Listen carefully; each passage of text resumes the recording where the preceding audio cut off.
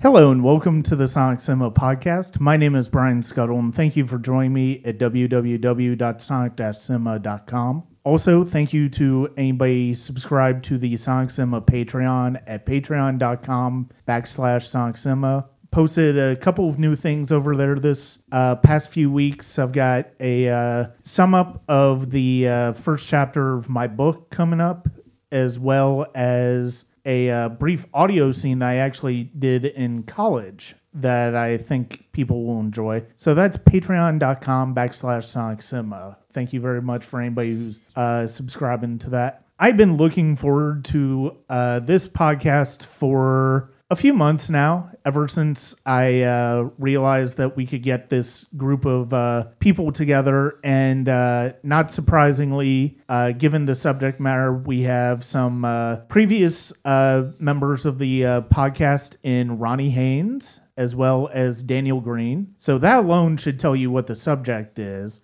But I am so glad to be able to welcome for his first time on the Sonic Cinema podcast, but he's not he is a veteran of Sonic Cinema with the Yahoos with a Microphone commentaries we did back in the day. Please welcome David Miles. Hey, y'all. I know there's going to be an intro. If you want to imagine me playing The Boys Are Back in Town here, that would be perfectly good, because Ron, Dave, and I did the Yahoos with a Microphone commentaries in 2003, going technically up till 2015. We've got a couple that unfortunately got lost, and a couple you'll actually be able to hear for the first time, at least excerpts of them on the Patreon. But today we are going to talk about Star Wars: The Last Jedi, which basically blew the Star Wars fandom into a million pieces in ways that I still am kind of baffled by. But part of the reason that was so exciting for me to have this lineup of Ron, Daniel, and Dave here for this podcast is because we basically have two people on each side of the spectrum. So hopefully we'll still end up friends at the end of this. Hopefully we'll still have all of our limbs and digits by the end of this. And hopefully we'll be speaking to one another after this. I think we will. I'm wanting this to be as... I'm already not speaking to you, Brian. I'm wanting this to be as fair to everybody's viewpoint as possible. And so with that, we're going to go ahead and get started. The first thing I wanted to do, I've got a nice little list of sort of sections that I want to break this discussion down into. The first thing I want to do is allow everybody just a couple of minutes to sort of give a general overview on their personal feelings for The Last Jedi. I will go ahead and start. I saw it a couple of days before other people saw it because of the nature of my job. And I absolutely loved it. I thought it was absolutely beautiful. I thought it was brilliant what Rian Johnson did. I was in tears at the end of the movie. I did see that, Ron, by the way. I saw well, I don't know what you're talking about. I saw that out of the corner of my eye. I'm good with my peripheral vision. So that the long and short of it is, and we'll get into more specifics as we go along, I just thought it was an amazing movie. It's easily one of my favorite chapters in the Star Wars franchise. And with that, we'll actually go in reverse alphabetical order here. And so let me start with Dave, with giving if he would give just a sort of general overview of how he feels about the movie. Yeah, I saw it 2 or 3 times in the theater. I can't remember. But I thought I just remember being really overwhelmed by the technical aspects. I thought it was one of the best looking movies I've seen, and certainly the best looking Star Wars movie. But I definitely had issues with the story. I didn't feel quite as engaged. I definitely felt there were some frustrations just story wise. that the type of story that was being done has been done before, and it's been done better. And so I was like, how are we getting this big movie and this story that doesn't really quite seem to be up to the technical aspects of it? But anyway, I'm not one of those people that really hates the movie, but I am one of them that is just kind of disappointed by it. Okay. So with that, we'll go to Ronnie Haynes. Well, should we go like with someone who likes it next, and then someone who's We're going in reverse. Yeah, I alphabetical. figure. So okay, you're next, okay. and then Well, Daniel will finish. okay. up. Well, my initial thoughts on the movie are that I'm not going to be as eloquent as Dave, I don't think, but all I remember really is walking out of Force Awakens and just not being able to. I couldn't wait until the next chapter, and I was like, oh my gosh, I have to wait 2 years, And I saw Force Awakens. I think 3 or 4 times in the theater. That's how much. That's just how much I loved it, and that's how much I was engaged by it, and I just thought JJ did a phenomenal job with, say what you will about it being a, copy, cut and paste of New Hope. I mean, those comparisons are clearly there, in spades, but it's like, but Force Awakens knew what kind of movie it was, and I'm going to try not to dwell too much on Force Awakens, even though I've mentioned about 10 times already when we're supposed to be talking about Last Jedi. But honestly, walking out of Last Jedi, the first time I saw it twice in the theater, and just not being that excited about what was going to come next. Mm-hmm. Just like thinking like, well, that was a movie, and like not feeling too much beyond that. I think there's like, I still to this day think there's like maybe 2 parts in the whole movie that felt like it was actually Star Wars to me, and then the rest of it did not feel at all anything like a Star Wars movie. Mm-hmm. So yeah, Dave's telling me to wrap it up, and I'm that's okay. But yeah, my initial thoughts will, I think, come out as the podcast as the podcast happens. But again, I like Dave. I didn't hate the movie, but I was pretty disappointed by it. So with that being said, I think we'll give it over to Daniel for his initial thoughts. Mm-hmm. So I saw it twice in theaters as well, only because I didn't have time to go see it more. But I honestly loved it. I thought it was a great movie. I think the thing that really happened was, for me, the beginning sequence there was like the greatest space battle I think we've seen in all of the Star Wars movies so far, both in terms of the choreography of it as well as the visual aspects of it. But I really enjoyed I think Rian Johnson just threw us in the water when the first sequence where you see Rey walk up to Luke and hand the lightsaber, and he looks at it, and then I think Rian Johnson there just said, "You guys, do you think you know everything? You think you know who Snoke is and who Rey is?" And he just like Luke Skywalker threw a lightsaber back. That's exactly what Rian Johnson did too. Is you think you know Star Wars? You think you know what's going to come next based on 2 previous trilogies and what this movie should be being the second in the movie.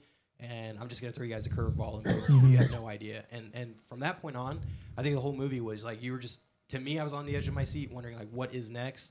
And, after several different sequences throughout the movie, you're still like, did that just happen? Like, is it what? And you're just left with, like, I'm left with what's going to happen in 9? Like, because there's so many different stories and angles you can go with. And then, obviously, with the passing of Carrie Fisher and how they did not write her off in this movie, which leaves a bigger question of, like, what is next? But I think that the beginning was awesome in terms of it's Star Wars. Here's the first battle sequence. It blows you away. And then you meet Luke and Rey, and his first words are still nothing. He just throws a lightsaber over his shoulder. And that kind of just sets you up for the entire movie. You think you know it, and Rian Johnson proved everybody wrong. And you don't know it. And now you've got 2 sides of the story. You have people that love it, thinks it's the greatest Star Wars movie. And you have people that really hate it and think it's one of the worst Star Wars movies, both in terms of the story and where it's going. So yeah, I was all for it. Okay, well, from those introductions, you'll obviously be able to see that the reason I liked having this pairing here, other than the fact that it was finally a chance to bring Dave in on the podcast, was because of the fact that two of us here really loved the movie, two of us here didn't.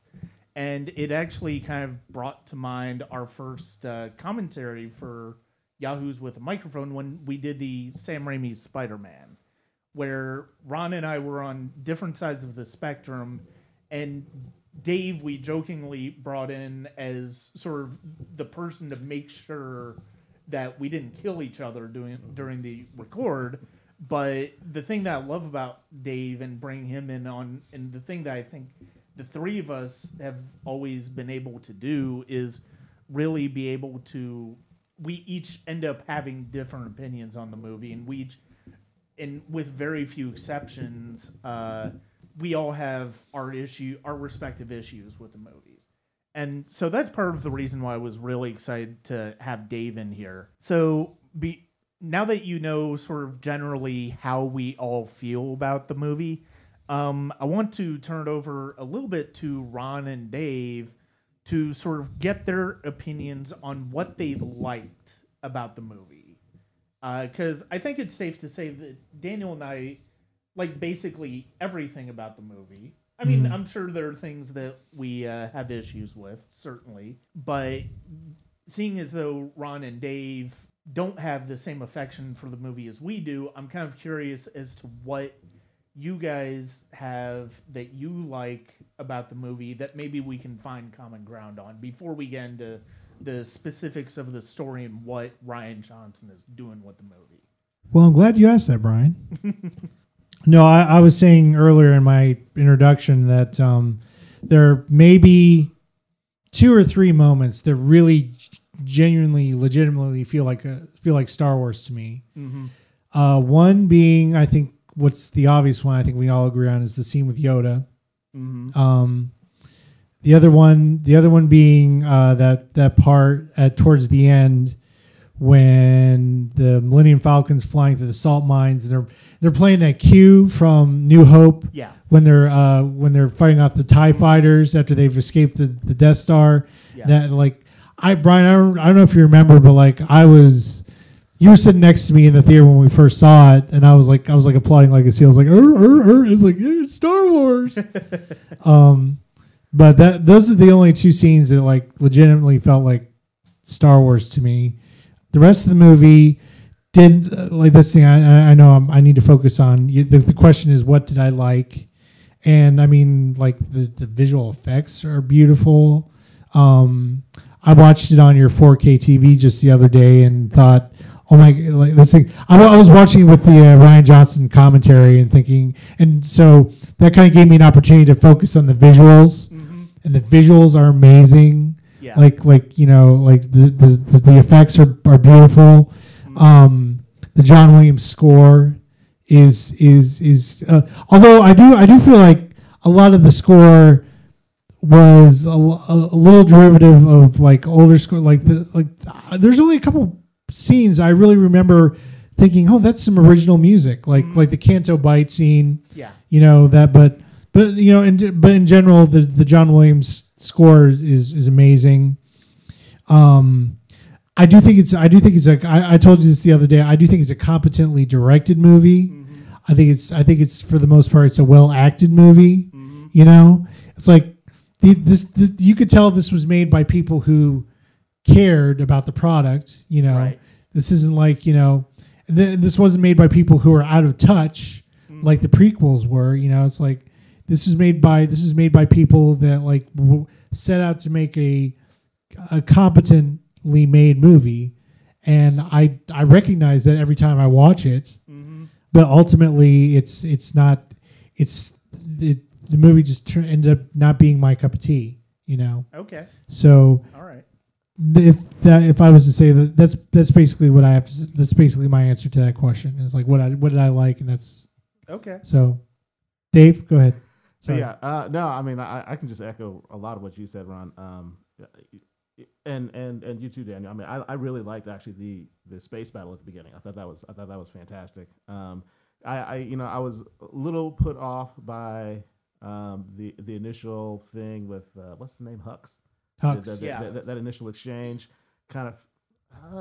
It felt. I mean, I know it was funny, and it was funny, and I did laugh. Oh, the thing but with it Hux also, and Poe. yeah. But it It's also like, also okay, I'll hold.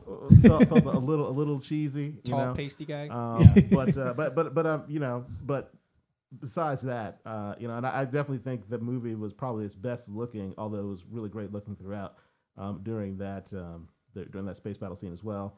And the score, yes, parts of it definitely did sound a little derivative, but I thought it was rocking the entire time, and when it needed to hit emotionally, it definitely did. I mean, the problem, even if you don't like the story for the movie, I think a lot of people have a problem because it's so well done, it's so well executed visually, it's so well acted, so And directed. and directed, yeah. So like Ron was saying, these are people who came in to make a very crisp blockbuster movie, right? And I mean, and it is. It just is, Yeah. So the technical aspects are definitely kind of my favorite parts. In terms of story, I'm not sure if there's any one particular story beat that really stuck out to me that I really liked.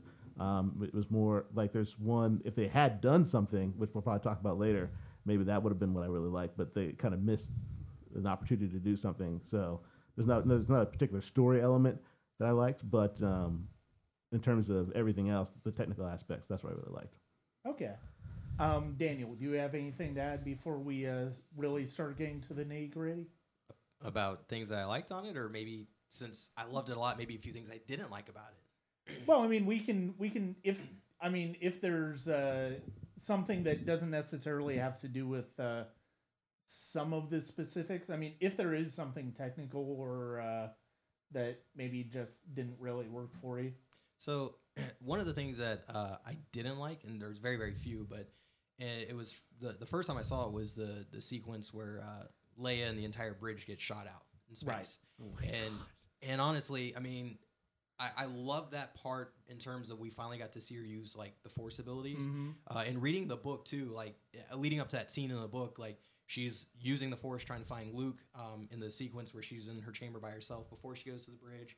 She's starting to concentrate on what's going on around the ship before she's looking for her brother.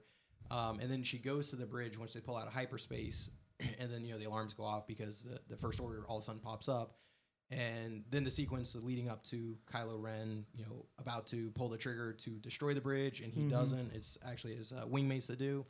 And so, like, from watching the movie and then even reading the book, like, I enjoy, like, getting that sensation of she's about to use the Force. Like, you could feel it going on. But what I didn't like was the visual aspect of once she is in space. Yeah. And she's kind of like sparkling, almost like a vampire, right? Yeah. And then her eyes open up. It's not good. No. And then you do see her, like stick out her hand and like pull herself back into the ship. Yeah. Like, and we've seen the memes, Mary Poppins and stuff like that, right? Right. Yeah. I made a point of sharing every one of those that I found with you guys. So, but like to me, like I got the feeling of she was going to use the Force. We're finally going to see her use the Force, and I felt that emotion there. But then they lost me with the visual side of it was really raw. I mean, you could clearly tell it was CG. It was poorly, in my mind, poorly executed CG. You could see the background was really not there. Yeah. And just her opening her eyes and sticking her arm out, and then like sucking herself back in. And not who's to say that she actually sucked herself back in and didn't bring the ship to her? Like, let's go with That's Star Killer here. I kind of enjoy that aspect, going back to Legends. But that was actually one of the big highlights that I did not like in the movie was, and I walked out of it telling my wife, I'm like, yeah, like that sequence, I can see so many fans being so upset with not only like how she lived in space and brought herself back in. Right. That's just a very controversial scene, period. Yeah, with a lot of people. We're actually about to get to in the next. Okay. Yeah, Okay. we talked about that specifically. But the fact of the matter, the fact of the matter is, it's like I will say I do agree with you that the technical I'm with you, Daniel. I love that from an emotional standpoint because, like you, I'm excited about the fact that she's using the Force, but at the same time, from a technical standpoint, it is. And the thing is, the frustrating thing about it is, I don't know how they could have done better. I don't know what they could have done to do it better. Should they have just killed Leia off? Well, and we're going to get Obviously, to that. I guess we're going to get to that. So, So, let's actually go ahead and get to that because Yeah. the next topic I wanted to bring up is Luke and Leia, because they are the primary characters still held over from the original trilogy. You have Chewbacca, you have R2D2, you have C3PO. wait, Chewbacca and R2D2 were in the movie? Sorry. Fair enough. No, that's true. I do agree with you that Chewie kind of gets hosed in this movie. As does R2, but I think that's more me But than you. I feel like quality over quantity for R2D2. So I kind of disagree with It's you on R2 that. freaking D2. But the stuff he does in the sequel He has trilogy one goddamn is scene. important. I'm It just is important.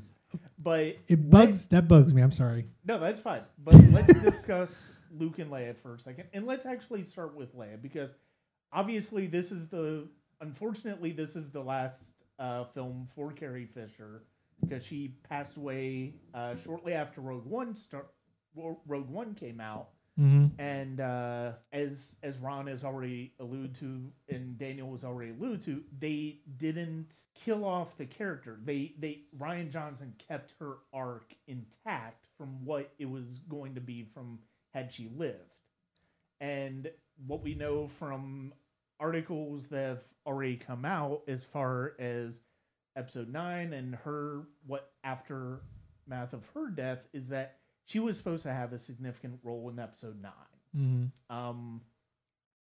So the question, and Ron posed a really good question, whether she should have died in that scene, whether Rian Johnson should have sort of, I don't know. I mean, Well, that's the thing. That's the thing I'm about. That's one of my issues about this movie is like it seems like it's what's the term where they're altering your perception of what's going to happen, it seems like this movie all this movie ever did was just alter your expectations, right?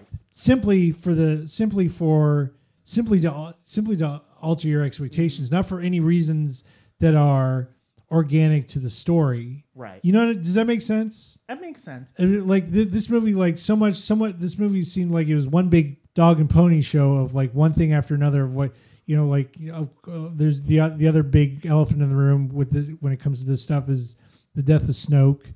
And like We'll get to. I'm sure we'll get to. But like that's the thing, like this movie just seems like all it ever did was alter your expectations just simply for just A shock factor. Yeah, a shock factor. Okay. Thank you. That's what I will say as to your question as to whether it would have been better off to kill Leia in that moment. I think the problem that would have arisen with that is that there's so much in the second half. Say after Carrie Fisher died, Rian Johnson and Kathleen Kennedy and everybody agreed Leia should die at the end of this movie. And then, because let's be honest, they had already filmed the movie. They were already into post-production. John Williams was writing the score last December. The December Carrie Fisher died. So if you make that decision, well, that will be how she dies, and it's natural to the story. The problem is you have to reshoot everything else involving the character. And that's a significant amount of the second half of the movie. Agreed. So I don't think there's any way you couldn't, unless you were going to kill her off in that scene in the first place, there's no feasible way to really make that work while also not just completely altering the shape of the movie. Yeah, I agree, and I think I think the right choice was made to keep her alive, and I honestly, I'm sure there's going to be people that have issues with it, but if they decide to have another actor play her, in the next movie, let's say, I'd be totally fine with that. Like I was already thinking, like that's actually totally fine with me. You Yeah, know, they're already talking Meryl Streep. Yeah, yeah. No, Well, thank that's a No. rumor. No. I have a feeling. No. Yeah, and I was actually I was actually surprised with my reaction to that.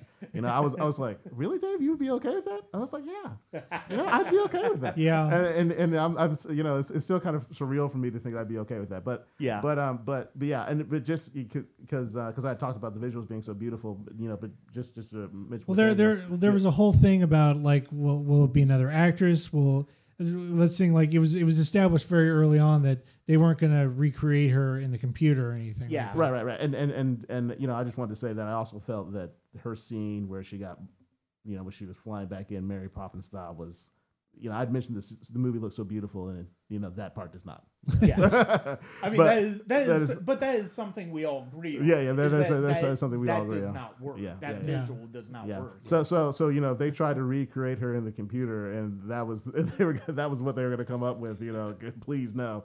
You know, but yeah, I think personally the correct choice was made to keep her alive, and personally I wouldn't mind someone else acting. But I know that would be a big deal. Yeah. That would be a big deal. And I'm the thing still is- wrapping my head around that myself. And the fact of the matter is, it's like I think that is with a character that iconic, with a character that much associated with that actor. I really don't think Lucasfilm would do that. I do think that they're going to that episode 9 is going to start with either acknowledging General Leia dying during the opening crawl, or we like start off at her funeral. I have a feeling it's going to be in the crawl, because I completely understand. Like Dave, I understand why they kept her alive, and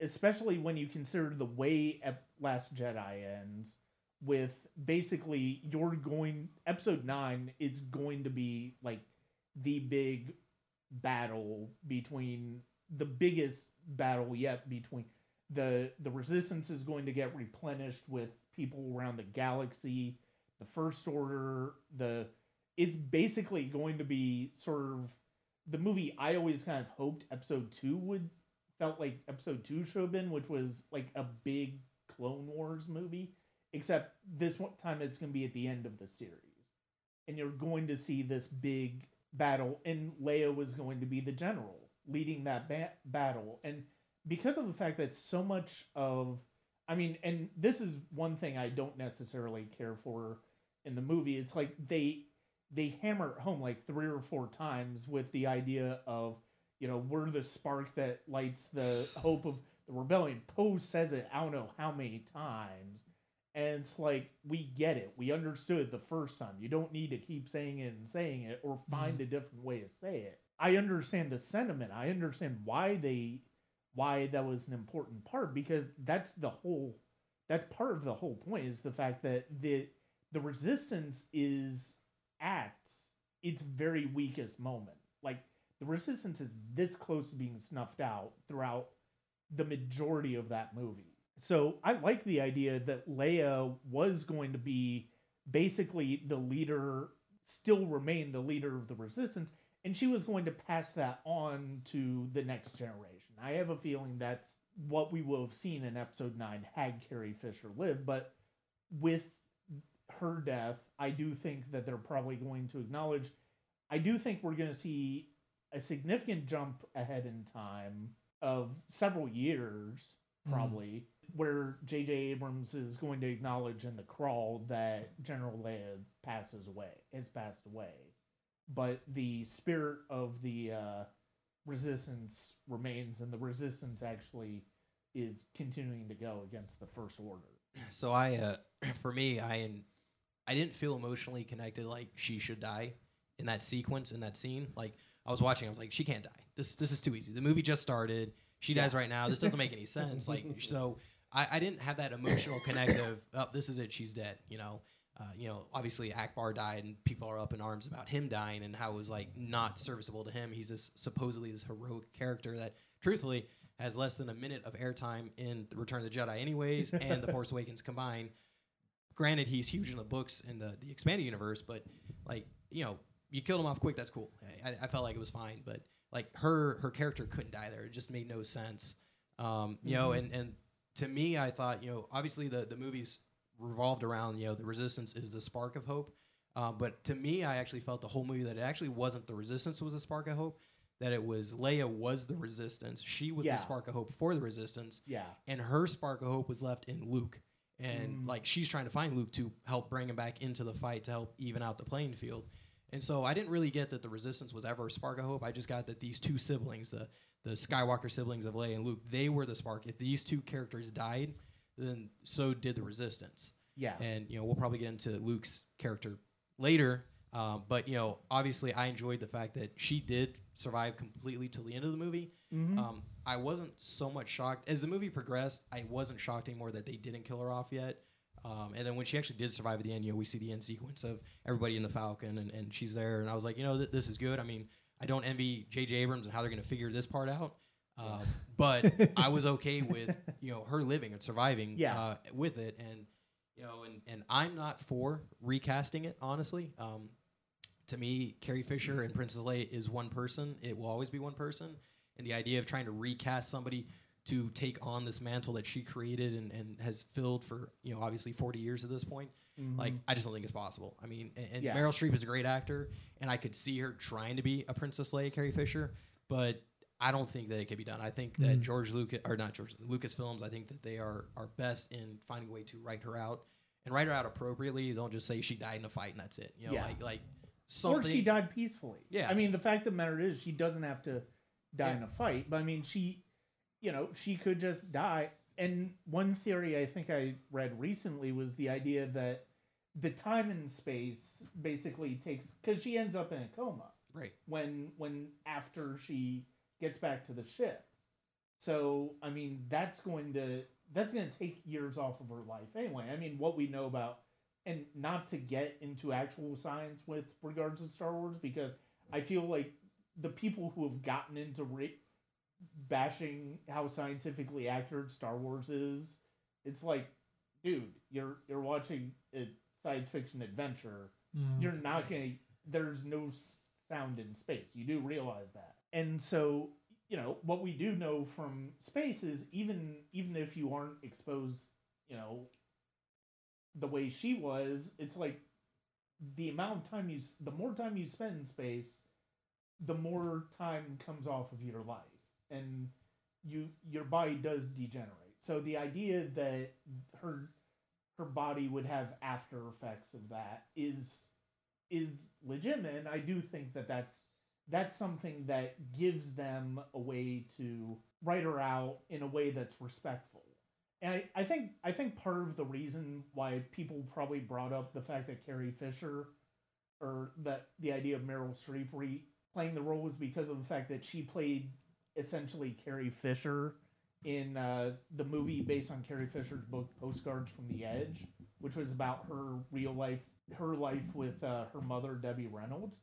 And so I think that's probably part of the reason why people thought, oh, Meryl Streep could play Carrie Fisher. Yeah. It's like, which, okay, that's kind of fun, but at the same time, it's like, no, I'm with you, where it's like, I'm sure they'll figure out a way to write her off respectively, and they'll find a way to do episode 9 around that.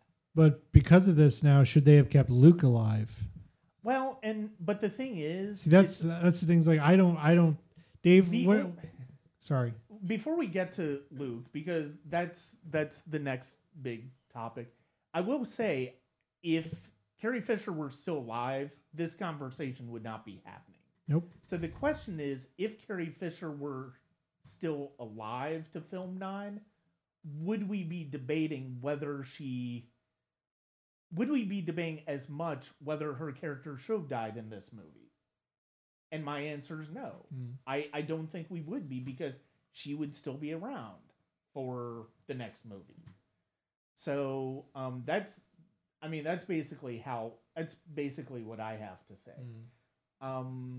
So let's go on to the other Skywalker sibling, and Luke. Luke Skywalker is my favorite movie character of all time. And the funny thing is, The Last Jedi kind of solidified that for me. And I know the quotes that Mark Hamill was had about the character, about the way he felt Ryan Johnson wrote the character, and how he disagreed with basically everything Ryan Johnson had Luke do. But the fact of the matter is, it's like the more you think about the breadcrumbs that Force Awakens gives you about Luke, the more sense it makes. I feel that he is the character that he is in Last Jedi. I don't think Luke should have been such a recluse. You know what I mean? I don't think he should have. I don't think Luke could have been that removed from. You know what I mean? Yeah. I don't think he could have been. I don't think he should have been that removed a character, personally, and I don't think he should have been killed off either. But that's a whole other discussion. Mm-hmm. Otherwise, I do remember being drawn in by Mark Hamill's performance. Yeah. I do think it's a solid performance. Again, going back to when Dave and I were saying what we liked about the movie, again, the performances were good, and Mark Hamill's not being the exception. Yeah.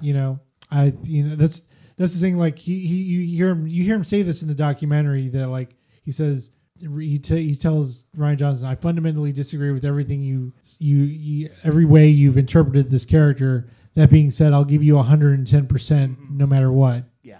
And he does. And that comes through in the performance, that comes through in that section of the movie with him and Rey. Yeah. And it's about as compelling as it can be, I think, with the limitations I think that were put on the character of Luke.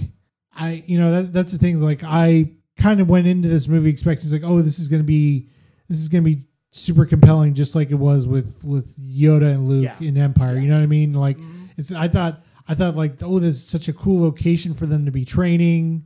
I love the character of Rey, and I was so excited to see what they were going to be doing with Luke in this next chapter and everything like that.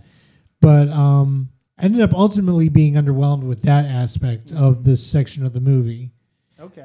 Personally, I'm not sure how Dave feels about that stuff. I mean, again, like, Luke, Mark Hamill is giving like there was even talk of like Mark Hamill even being nominated for this at one point before the movie even came out. Yeah.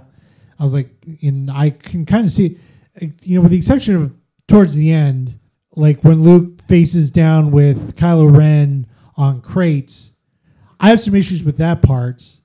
I have some issues with how Luke is handled in that scene, but for the most part, the training stuff, it was interesting enough. But then at the exact same time, it wasn't Luke and Yoda in Empire, right, by any means. But anyway, I don't know if Dave has. Yeah, I remember watching after Last Jedi. I remember watching. I don't even know why, but Star Wars clips on YouTube and seeing the Yoda Luke part from the original trilogy, and being like, this is it's just in every way, this is night and day better. In terms of just like it's like a real emotional moment that's being had.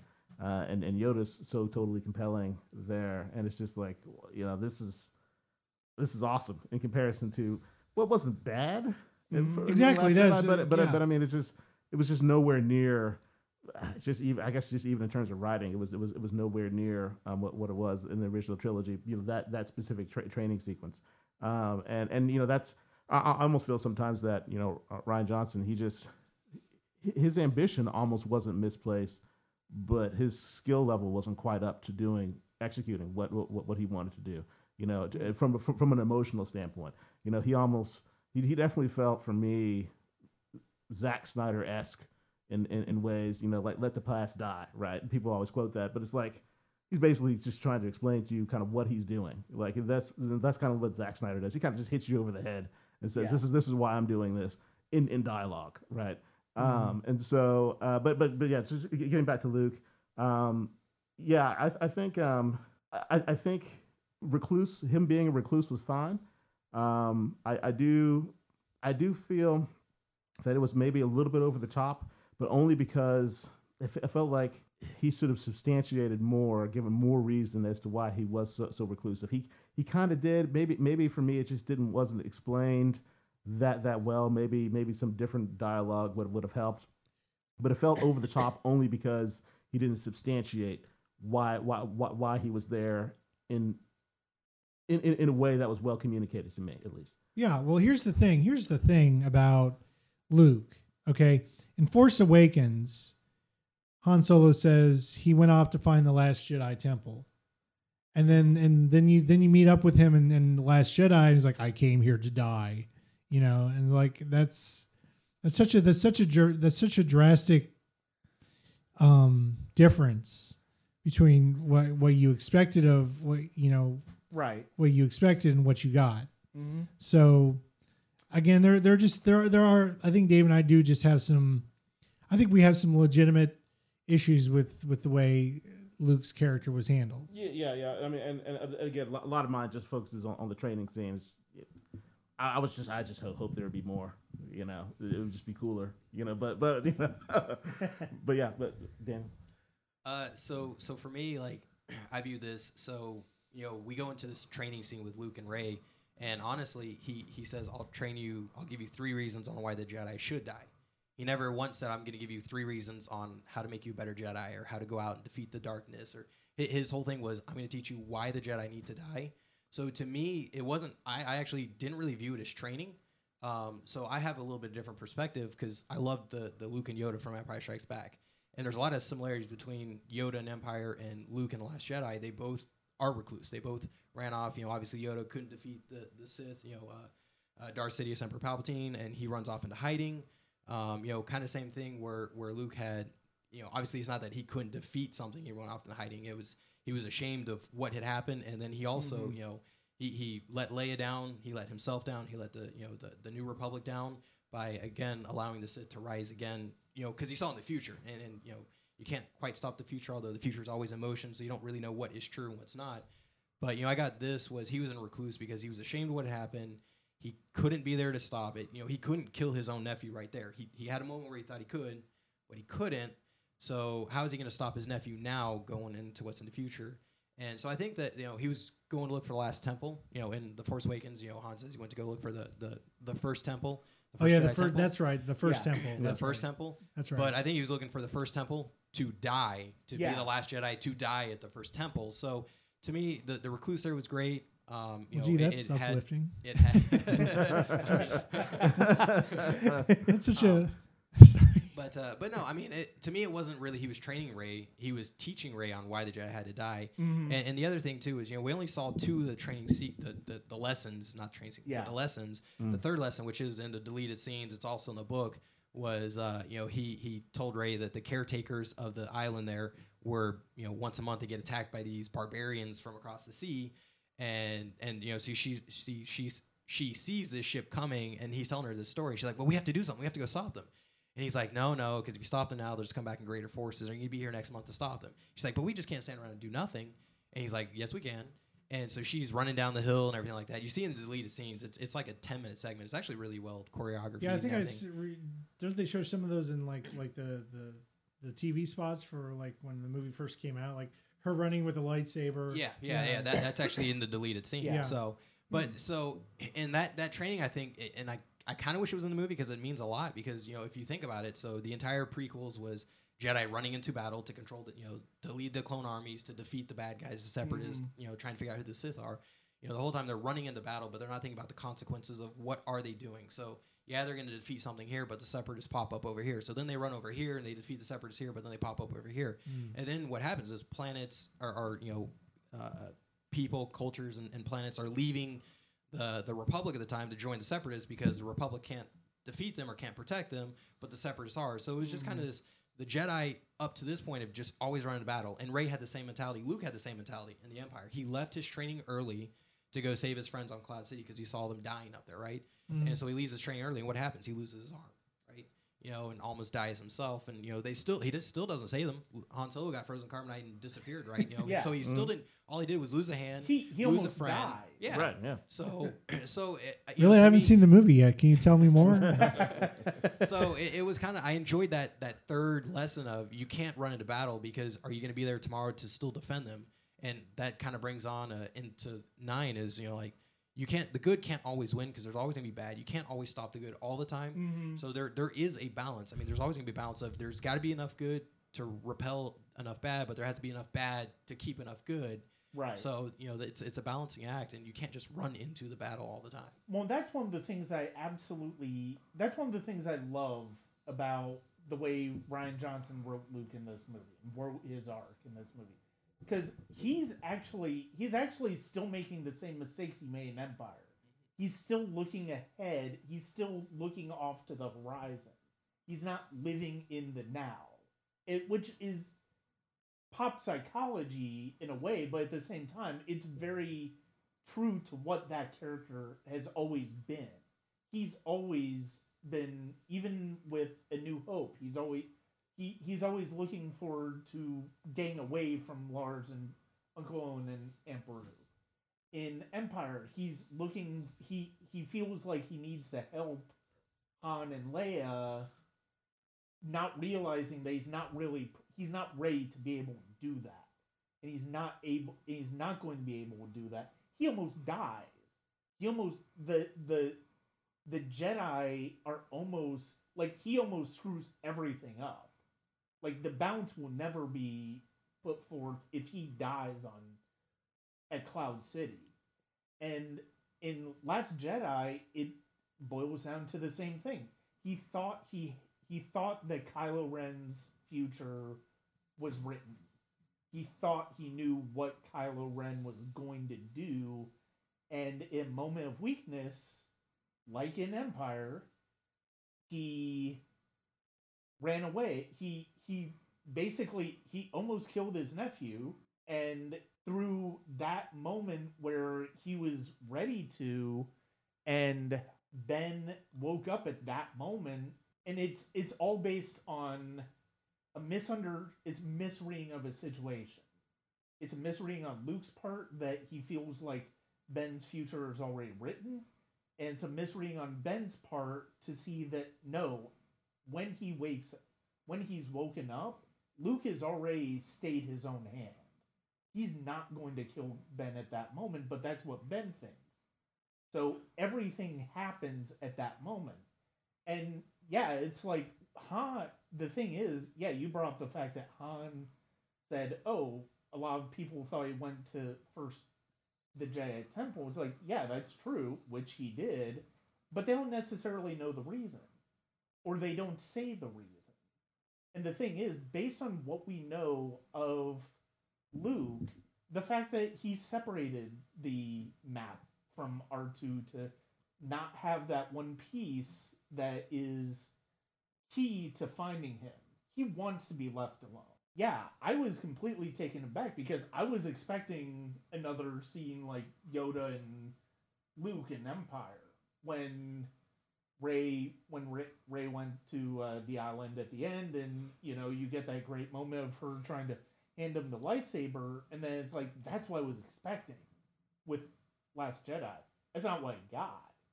And the fact that I didn't get that, and the fact that in Last Jedi, Luke has the Jedi Order pegged. He realizes that arrogance has always brought down the Jedi. And there's always been a fundamental unbalance in the Force in any of these prequels, in any of these trilogies. In the prequels, there's an overabundance of light over darkness to the point where the Jedi don't even see the Sith coming. And in the original trilogy, the darkness is taken over the light. And so you have an unbalance there. With this trilogy, it's interesting. It feels like the same sense, the same unbalances in the original trilogy, but is it really? I feel like it's still in flux with the Force. Whether the light side or the dark side is going to win is still up in the air with the sequel trilogy, and I think that's one of the interesting things that I love about what Last Jedi does, and I think it's really brought home in the lessons that Luke is imparting on Rey. Yeah. Anybody? No. I'm down. I mean, I know we have a lot to get to, so I wanted to keep moving. But yeah, I mean, I just think that when I saw that Rian Johnson was doing the movie, and then I saw the end product, I was like, well, I mean, he's just in terms of story, I was like, he has to be better than this, right? And so like I kind of know that he is, but it just wasn't. And some of the things that you were saying, it's like I'm sure that's where his mind was going, but it just wasn't communicated across very well. Like there's threads that he's drawing on. There's a depth to a story there, at least in his mind. But it just, I felt he was a little self-indulgent, probably more than a little. Yeah. But it's also, there's just something about his execution that just did not communicate it across to me and many other audience members. But I don't want to derail us, and I know we have a lot to get to. No, that's fine. One thing I would say is, because I could agree with you, like there are moments where you're like, well, this doesn't make sense, or like, how do we get here? Again, going back to Leia, like, how did she live in space? Like, that's not possible. But I think, if you look at it, and I know Ronnie and I have seen most of the deleted scenes and the commentary and the Jedi and the director, but I think there's a lot in there that will help some people. Because obviously at the end of every Star Wars movie, there's always questions. There's plot holes, there's issues, there's problems. And this one obviously is a big one in terms of you got so many people for and against it, that this is also the largest one that is not George Lucas directed, where there's a ton of commentary. I mean, you literally get to watch the entire movie with Rian Johnson explaining why he did or what he did or how he came about certain sequences or aspects of the movie as you're watching the movie. So you're literally like watching Space Battle. I was like, oh, this is kind of cool. I thought I was going to go with this here. And, the bombers are really cool. And I want to go with World War II sequence of dropping bombs. And so like you get that. So I feel like that if people do go watch like literally all the extras, the deleted scenes, the Jedi and the director commentary, as well as the Rian Johnson commentary while you watch the movie, that it'll help you a little bit more in his perspective of what he's trying to execute. And then, some of it still, I think there are still some flawed parts of what he wanted to execute versus what the end product did come out with. So that might help some people, and it still might just open up more cans of worms, if you will. So, but that's kind of my thing, is this is literally the largest Star Wars movie we had with all this extra commentary that was not George Lucas, like THX special edition. Yeah. 30 minutes before the movie even starts, you get George Lucas of why he added all this stuff in, So right. But so definitely check out the deleted scenes and the extras, because there's a lot of information there too. Plus, read the book because it's good for you. It's great. Ron, do you have anything further before we? Well, I was just gonna say I love Daniel's enthusiasm for because Brian, you and I are just as into that as Daniel appears to be, DVD extras. Yeah. Commentaries and then Daniel goes on to he recommends the book and everything. I love Daniel's enthusiasm for the EU. I don't think there's a bigger fan in this room of the EU than Daniel. I don't think.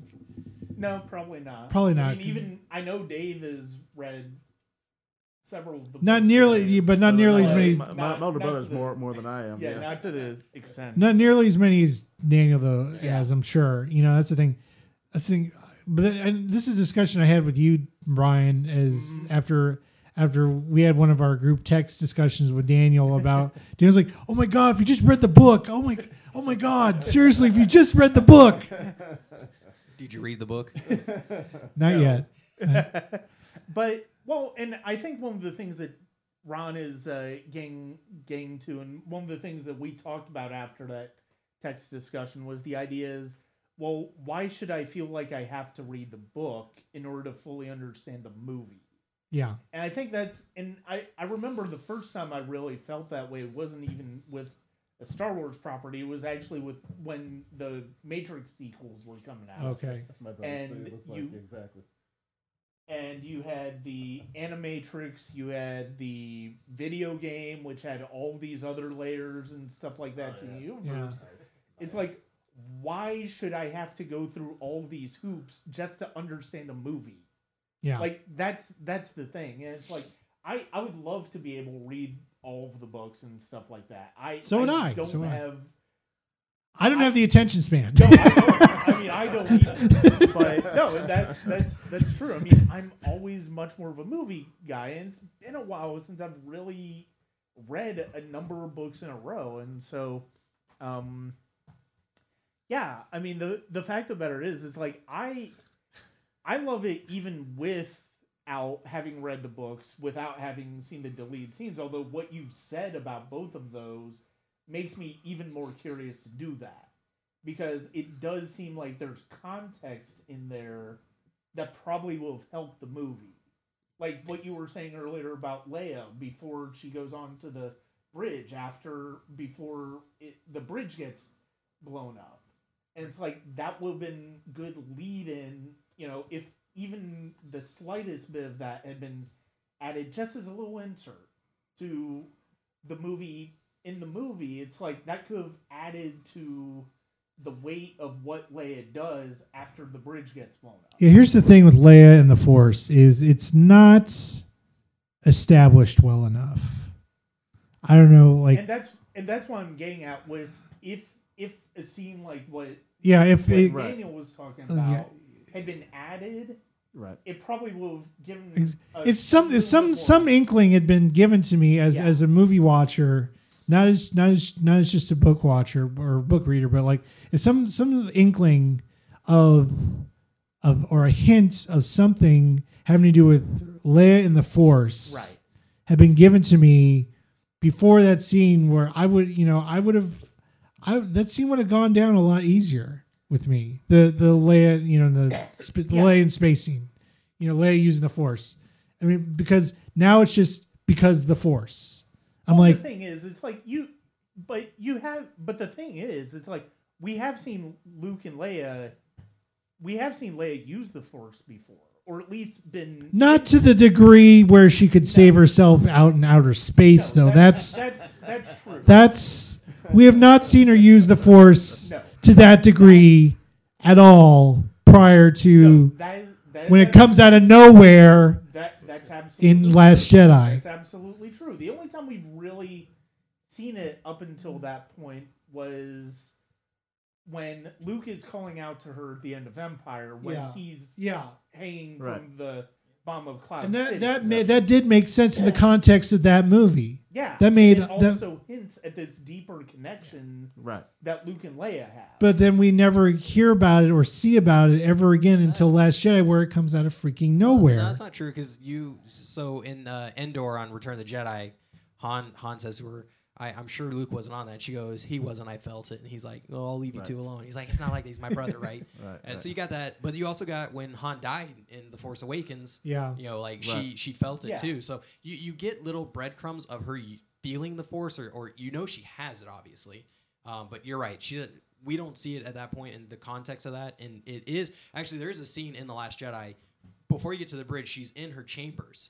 And that's actually, in the book, it's more elaborate. She's in her chambers, and that's what I was referring to. Is she's looking out into the ship. She can feel all the people around her. She can feel the universe, like all the other cultures and other people in the universe. She feels all these the entities and stuff. But she's looking for a brother, and that's the void. And so it's very there. It's there. It's just, again, it wasn't executed well in terms of getting everybody established that she's using the Force trying to find her brother. We don't see that. We just see her in her quarters with her hand on her head, or her head, and then they come out of hyperspace, and then you just go to her slapping Poe on the bridge, and then the bridge blows up, and so it's definitely, she's not using the Force in a large degree, but it's there.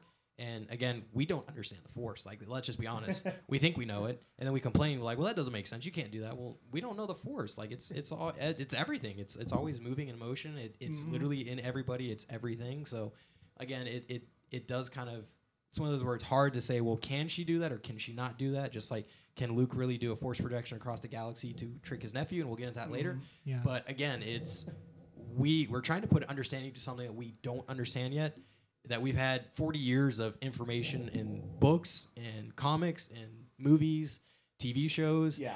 And we still honestly don't understand it. We still question, well, can you do that? Well, Mhm. and the answer is they can do whatever the hell they want to do. This is Lucasfilms, and they're making billions of dollars with these movies. So, Well, and I think one of the things that I think, and Ryan Johnson mentions it in Director and the Jedi, which is the idea that he didn't want the Force to feel like a superpower, right. and he kind of felt like to a certain extent that's sort of what it had become, Correct. Yeah. and he sort of wanted to bring it back to something more mystical. Something Well, more you know that super- scene where Leia's floating out in space? It looks like a superpower to me. I'm just, Well, or it's and or it's that's- executed as a super. It's yes, and that's true, and that is a problem that we all agree the movie has from a Okay. technical standpoint, and from that scene that could have been done better.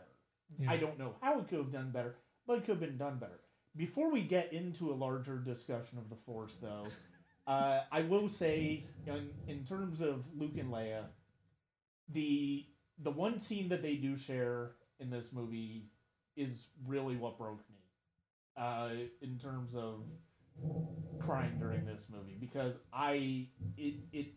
it felt like not just a goodbye between the two characters, it felt like a goodbye between Mark Hamill and Carrie Fisher, almost like they felt like they were never going to see each other. And have you read that like Mark Hamill is basically considers himself done with these movies now? Well, and the fact of the matter is, I have read that, and honestly, I Like- get it. I kind of get it, because Oh, no. Harrison's not necessarily going to be in them anymore. Carrie's gone, and his character died at the end of Last Jedi.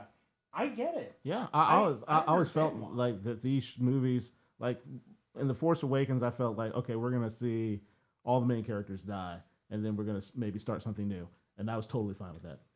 You know, Mm. that was always, for me. If that was always the plan, I thought that was a good plan. You know, and that they can just be done. I mean, Harrison Ford was already done. I was surprised they even got him back, right? But the only way they got him back was that they would kill him off, right? But yeah, so for me, like if that was the plan from the beginning, I thought that was the right plan to go with, Mhm. killing off all the main characters. Yeah. Yeah. Yeah, and the fact of the matter is, it doesn't surprise me that Mark Hamill has said that, and I get it. Yeah. I completely get it, because Totally. the people he started this journey with are basically gone. Yeah. Mm. Right. So Yeah. I mean, why? And his arc is kind of gone. I would like to see him come back as a Force Ghost in Episode 9. I think we might see But- him for like a brief scene. You know, Yeah. kind of like Yoda. Yoda came back in the Last Jedi here. I think he'll come back for a brief scene. Well, there's Why would he come back? I mean, at this point in time, we don't even know what the movie's about, where it's going, Yeah. because the way it ends.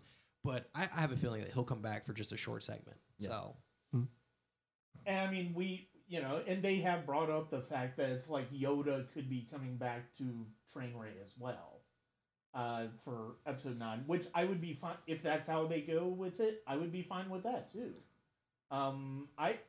The fact of the matter is, no, it doesn't surprise me if Mark Hamill said that, and it's like I feel like a lot of people have taken part of the reason Mark Hamill felt the need to apologize for what he'd said about Ryan Johnson's script was the fact that people were using his words as justifications for their issues with the movie. Mhm. And it's like, oh, well, see, Mark Hamill said this about the movie, so it must be terrible. No, that's not why he said it. And Right. I get why he said it, too. Yeah, I mean, I think his first reaction was the most honest reaction, Oh, yeah. right? But at the same time, if I was him, I wouldn't be wanting people to be using that to, Yeah. especially if I was working for Disney. Yeah. No. But yeah, so are we done with Luke and Leia for the moment? I think we're We're touching on other things. as we're well. gonna touch a little bit more on that because of the fact because the next one is, let's talk about the nature of the Force in Last Jedi and in the franchise in general. We've already talked a lot about Leia's relationship with the Force and how it's been more about feeling something more than actually using it and for the sake of doing something.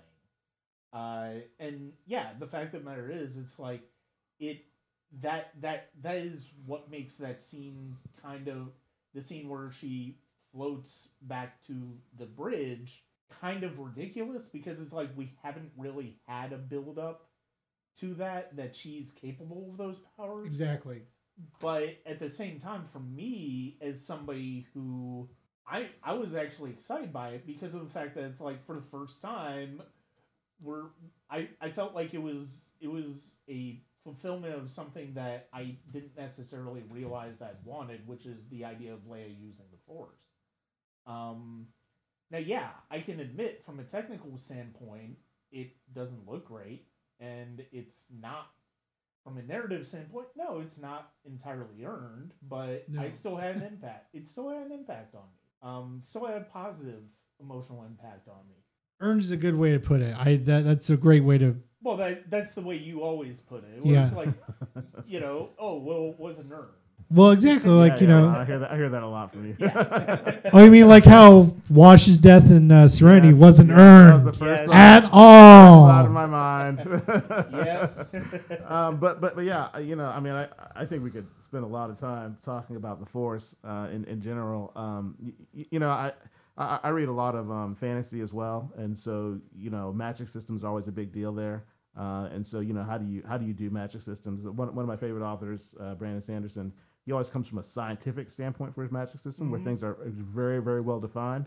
And then you have things like Game of Thrones or Wheel of Time, which is more of a there's still rules, but the author feels like they can definitely bend and flex things, and so and so I go back and forth. I wonder if there should be more rules, and I'm sure I haven't read a lot of the books, but I'm sure there's maybe been some people that have tried to establish something that feel like rules. Yeah.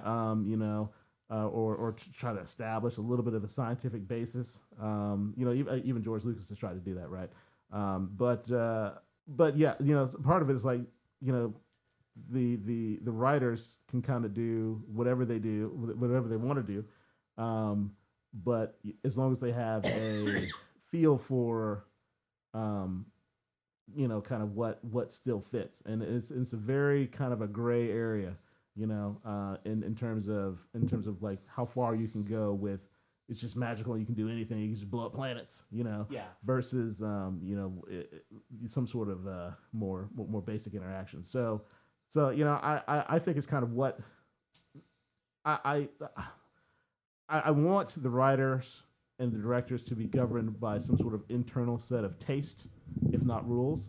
But I'm always excited to see them go different places, and I definitely, just speaking of the Leia moment, I definitely think that would have been better, and if they had established something beforehand. And I see that almost like not even against the Force itself.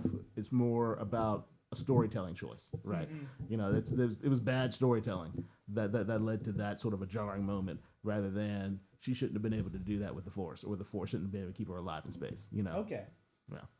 I'd have to say I agree with Dave on just about every point he made. No, seriously. No, I mean, I'm not trying to get out of this thing. I'm not sure how much more I'll have to add yeah. to it, but I agree with Dave almost 100% on everything he just said. So Yeah, so I also agree with Dave on that, and I'll actually go to a different scene where the Force is like, what happened? Luke dying, right? So we sit here, and so how does the Force work? It's supposed to keep you alive. You're supposed to be able to use it, gain power or strength or whatever it is that you need at the moment. And so, Luke teleport or, uses himself as an image and everything like that, goes across the galaxy to Planet Crate, has interaction with Leia. Not only does he have interaction, he takes the dice from the Millennium Falcon that he saw earlier in the movie, hands it to her. It's in her hands physically there. She sees it, although there is a little bit of a kind of a smirk. So I wonder, even still today, did she know that was a Force projection, or did she know that he was really there? Because you'd think that she's, she can feel her brother, right? Mm-hmm. She should have been able to feel that he wasn't there, right? Right. So, and there's a little bit of a smirk. If you watch it again, like when he hands her the dice, she has this little smirk, and the smirk is like, well, she has the dice that her husband had, or the smirk of Luke's not really here, but he's about to do something pretty awesome. And so it takes a lot of this energy for him to create this character, this illusion that he's there. Not only can she see him, everybody can see him. Even in C-3PO interacts with him, and Luke just smirks at him, keeps walking, and then he goes out and he sits there and he has this battle with Kylo Ren, Ben Solo. It's a very short battle, right? Yeah. But Right. it's very technical. I mean, the dude's like driving around and ducking, and Yeah. just barely getting cut in half. Stands up, does it again, and and then obviously Kylo Ren does slice through him, and nothing happens, and he puts his lightsaber in. But so we see this whole battle, and obviously he's there he's literally using himself to be the decoy so everybody can escape. Right. So that way the spark can get away and live, right? and we also see another character development of Poe, and Poe's like, there's got to be a way out here. And Leia's like, why are you looking at me? Follow him. But the whole time there's this force. He's using it. So can he use the force to create this illusion? Obviously, we have that expanded universe that's in the Jedi code book that it was written. Yeah. And then he mysteriously just disappears. And, obviously we know he dies, but he mysteriously disappears. And so everybody's questioning, like, he shouldn't have died. He didn't need to die. But the reality is he spent a lot of energy. First off, he cut himself off from Force completely. He wasn't even there for the entire movie in the Force, as Rey mentioned. Like, you're cut off from the Force. I don't see you there. And all of a sudden, boom, he's back into the Force. So he's used a lot of energy to cut himself off. Now he's using a lot of energy to put himself back into it. So I felt like that his death, dying at the end, was justified, and it was a peaceful death too. Yeah. And Rey mentioned it to Leia, like, I felt him. He was at peace, right? And I think that was what we were intended to get the whole time, was that he obviously was not at peace. That's why he looked for the first Jedi Temple. He wanted to die. He's clearly not at peace with what he's done, with what's happening with Ben Solo, and then he's back into it to help create the decoy.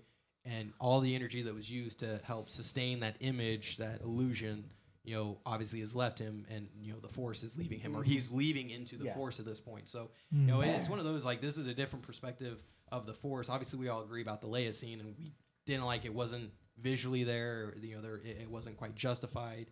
But this was another sequence where I thought it was an excellent use of the Force, and again, how we don't understand it, and we still don't. Yoda disappeared into the Force, and he comes back as the Force Ghost. But Anakin Skywalker didn't disappear into the Force, but we see him as Force Ghost. And Qui-Gon Jinn didn't disappear as a Force Ghost, or didn't disappear into the Force, but we see him in the cartoons as a Force Ghost. So, there's things, and we saw Ben Kenobi. Did he disappear into the Force or not, yes, or did a lightsaber Yes. hit him? Well, Well, it's because the timing of it is the lightsaber hits him as he disappears, or because the lightsaber hit him, he disappears. So there's always going to be that argument for a little bit, but Right. so there's obviously there's we don't understand the Force per se, and I really liked how they used that of Luke, using himself as a decoy, exerting all his energy, the rest of his life, if you will, what he has left, to help them escape, so that way evil does not win on that day. Right. They live to fight another and day. this is a big part of what I love about Luke's arc, is the fact that he is cut off from the Force. The fact that he did actually just cut himself out from the Force. That's something that's always been fascinating to me. Not necessarily in thinking about Luke's character, but in thinking about other characters in the Star Wars universe that we've seen abandon the Jedi Order. Thinking specifically of Ahsoka Tano near the end of the Clone Wars series. And one of the things that I love about what we see, the projection that we see of Luke at the end, is that it's the parallel to Obi-Wan at the end of A New Hope. The whole point of that fight with Darth Vader that Obi-Wan is having at the end of A New Hope is so everybody else can get away. So he's sacrificing himself for everybody else. And Luke, at the end of this movie, is doing the exact same thing. He's doing it in a different way. He's doing it in the best way for him that he can be at peace with. Escape is And not his plan. I must face him alone. and one of the things that I think that the thing that I love about the way this movie approaches the Force is the fact that it does bring it back to a spiritual component, does bring it back to a mystical component that got lost with the prequels and the idea of midi-chlorians and all that stuff. And the fact that everybody is the whole idea that anybody can be force sensitive. You don't have to be a trained in cloth Jedi to be force sensitive, but and you don't have to have the blood of a Jedi. You know, you don't have to be related to a Jedi or anybody, a force user, a known force user, to be able to feel this force. Mhm. You know, and in that way, that's where the aspect of the Jedi religion comes into play. The idea of religions existing around the Force with the Jedi and the Sith. And that's one of the things I love about this movie is that it really does bring it back. And I love the you know, a lot of people have problems with the humor and stuff like that in the scenes with Luke and Rey, and I get that. I get that. It's very disarming. Some of it works, some of it doesn't. Every time I saw the first scene where he has her on the rock and he has her reach out and she literally reaches out, like I absolutely laugh at that because it's like, and he says it's like, yeah, everything you know about the Force is wrong. And the whole idea is, it's like you don't know about the Force, and it's like, let me tell you what the Force is, and he goes back to what Obi-Wan and Yoda taught him about the Force, and it's like it's not just about wielding laser swords. It's not just about moving Lifting rocks rocks. and all that Yeah. stuff. It's about an energy that connects everything in the universe, and I feel like that's one of the things that that's one of the things that this movie brought back to the idea of the Force, and that's one of the things that I love about it. With this section, we do have to mention, in addition to the huge amount of energy and the projection that Luke brings to the of himself at the end to face off against Kylo Ren, there's this whole dialogue and interaction that goes on between Kylo Ren and Rey throughout the movie. Oh, yeah. That Snoke is initiating using the Force, but is feeding off of them and feeding off of their feelings about one another, and that's one of the and it goes to one of the things that I think that is important about it is that it's bringing new ideas to our understanding of the Force that we didn't necessarily have before. And I think there are other moments that in the cartoons and stuff like that, and I'm sure there's some in the books that probably have similar ideas to what Rey and Kylo Ren go through in this movie, as far as the connection and the interactions they have. But I can't really think of any right now. Yeah, in the book, I mean, there's in the expanded universe. Obviously, now that's the legend stuff. There's a couple moments of it, but there's not many. And the only one in particular that comes in mind is in the expanded universe, Han and Leia have 3 kids, and their youngest kid is Anakin Solo, and his best friend, her name is Tahari, and they have a connection like this. But they're both Jedi. They're both trained Jedi. Tahari ends up kind of falling to the dark side temporarily, and then she comes back. But that's the only one that I can think of in the books, honestly. And it's not drawn out in near as much detail as the Rey and Ben Solo of the movie Last Jedi. So that's the only one I can come up with that I know of. Any other thoughts on that? Not at this point in time. No. Okay. Well, in that case, let's move on to Supreme Leader Snoke. Easily one of the most controversial decisions, I think, safe to say, in The Last Jedi, which is the idea that we don't really learn much of anything about him, and he is summarily executed by Kylo Ren. And so we may never learn anything about him. I do know that they do expand on him in the book, don't they? Yeah, they do expand a little bit on him in the book itself, The Last Jedi, as well as there's mention of a leader in the end of the Aftermath trilogy, which you don't know who it is until we meet Snoke. And it's still only assumed at this point that the leader is Snoke, but I think it's safe to say that it is. But yeah, there's as a matter of fact, this the scene where Rey and Ben, Kylo Ren, are walking into his chambers. That before that sequence, there's a brief kind of couple pages about his past, and his past is the whole thing of the Empire. Emperor Palpatine's last thing was if he died, that the entire Empire would completely collapse, and that's where the Aftermath trilogy kind of comes in. Is he designed it that if the Empire ever fell, if he failed, if Darth Vader ever failed, that the entire Empire would completely fall as well, and then the First Order would be reborn, and that's kind of where Jakku comes in this. And Supreme Leader Snoke is like, the Emperor didn't see that he would be the leader of the First Order. Mm-hmm. That is this guy that kind of comes from nowhere, and we still know where he comes from, but just this guy of how he would kind of stumble upon it and take it by the reins and run with it. And that's exactly what happened. That's literally like all that we know, and that's what he's done is somehow this dude named Snoke is the Supreme Leader of the entire First Order. Where did he come from? Where's his background? We still don't know.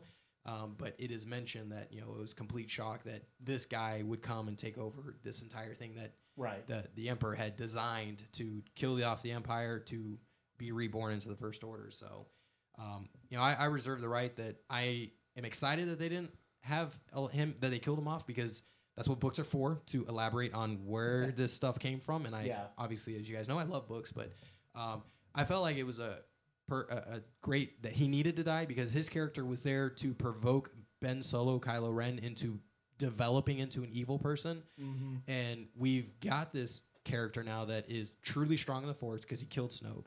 We saw how powerful Snoke was, being able to control Rey and bring her forward, and mind control her and get what he needs, and and she runs after him with Kylo Ren's lightsaber, and he just kind of flicks her like she's a fly and she falls off. So he's clearly strong. He's able to pull down Hux as a projectionist on a different Star Destroyer, just like Darth Vader could choke somebody from a different Star Destroyer. Yeah. But his whole character is to really just help develop Kylo Ren into this bad person, and like really just develop him into. He's supposed to be bad, and we still see that Kylo Ren is not bad. I mean, he has moments of weakness where he can't kill his mom. He could kill his dad, stuff like that. But I enjoyed that, finally at the pinnacle, Kylo Ren kills him. So Kylo Ren now is the bad guy, like really strong in the Force. But he was also trying to get Rey on his side, which obviously did not work out. And so it was one of those that his character needed to die. I don't feel like we needed to know more about him. You can go argue about Emperor Palpatine, It's just all of a sudden in Empire Strikes Back, here's this guy, Emperor Palpatine, that controls Darth Vader. Well, where did he come from? Who is he? And we don't have any of that at all until the prequels come around, which are terrible. And so we had an entire trilogy to develop who is Emperor Palpatine. So we're not going to have a trilogy to develop who is General Snoke or Supreme Leader Snoke. We don't need that. His character's so small and has such a small role in the overall plot so far, what we got in the movie. But his character is there to develop Kylo Ren, who is the main protagonist of this new trilogy. So I was okay with the way he died, and I like that he was tricked. He's so strong in the Force, he thinks that he can see that Kylo Ren is going to strike down his enemy, and which he did. His enemy though was Snoke. So it was kind of again the Force being you think but you don't know it, because Snoke thought that Kylo Ren was going to strike down his enemy, which we thought was Rey, which was not true. So, Ron, you have something? I don't know. I mean, I have my own issues with that scene where Snoke is killed off, very unceremoniously, because it's like I was saying earlier, this movie just seems to want to subvert your expectations just simply for the sake of subverting your expectations and not doing it in a way that feels earned or organic. I'm sorry. I was like, after he's going to say earned, he's going to say organic. I was waiting on organic. I thought organic was going to be first this time, but Yeah. Dave, you're lucky you're on my side. No, that's the thing. here's I get where Daniel's coming from. I can appreciate his arguments.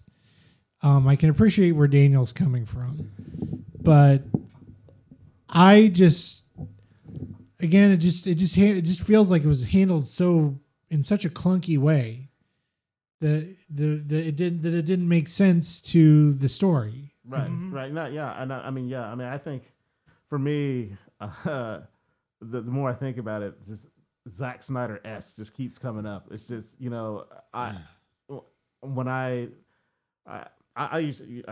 Snyder used to be a guy that I thought really had potential. I think he still does. When you see his movies, you're disappointed. Then when you hear him talk about it, though, you're like, oh, well, that all kind of makes sense. It's just he couldn't bring it to screen the way that it needed to be, and so it's just it's just the skill set doesn't match the ambition. I think in some cases. And I just kind of I get the same feeling here. Yeah, I didn't need Snoke to be in another Star Wars movie. It's fine that they killed him off. Definitely felt like it was, just transparent. In the way that was happening, and it was more for a shock value than exactly. Thank you. It just wasn't done. In a way that felt organic.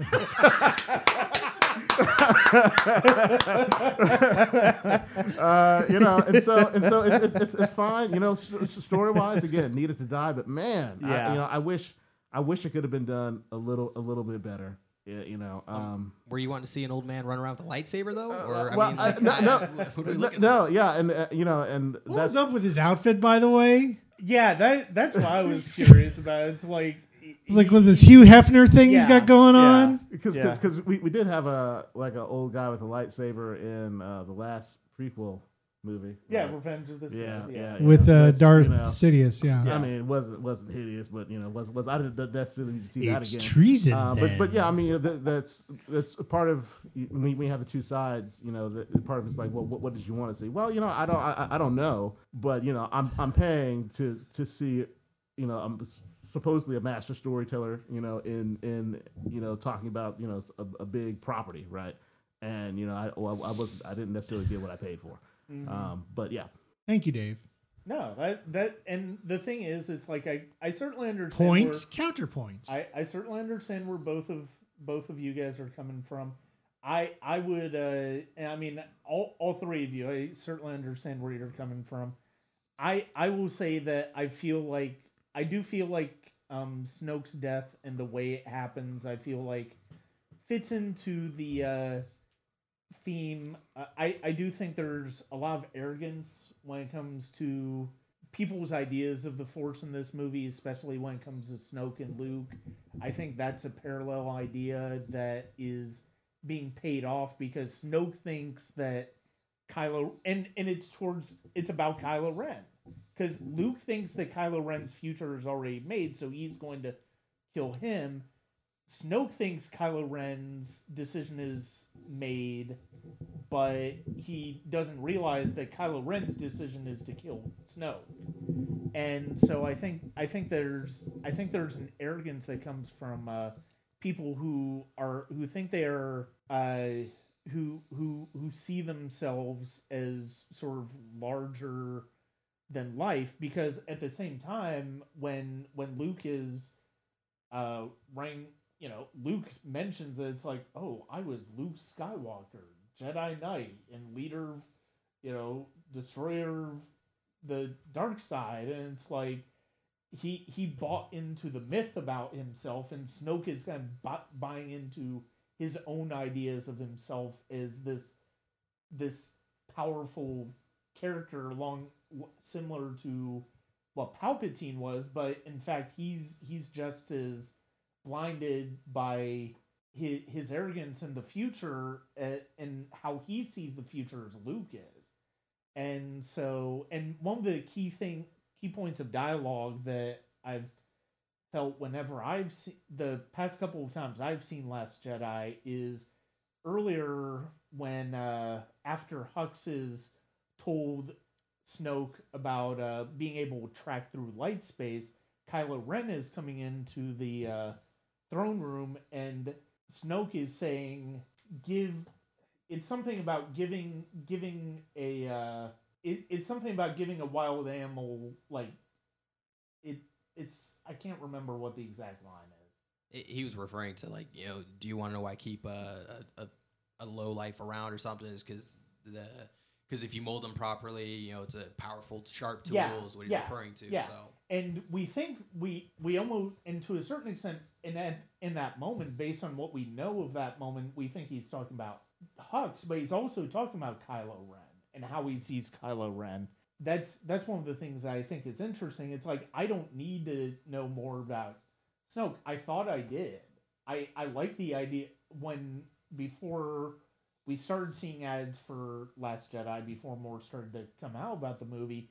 I was actually hoping that we would get sort of parallel stories of Luke training Rey and Snoke training Kylo Ren, and that's sort of how the structure would happen. I remember thinking. That would be a really cool idea. Mm-hmm. It's not what I got, and yes, I'll admit I'm a little disappointed by it, but I ultimately not disappointed by what you got. In the end, I feel like, Snoke. I will say that ultimately the end game of having the character of Snoke in there is to make Kylo Ren the powerful antagonist that he needs to be for the remainder of the franchise, the series, the trilogy. So that's sort of where I view Snoke's place in the story.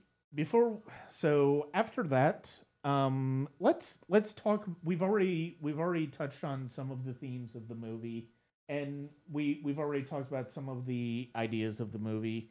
Let's go ahead and we haven't really touched on any of the other characters. We basically been dealing with Luke, Leia, Kylo Ren, Rey, and Snoke, and Luke, and we haven't really touched on any of the other characters.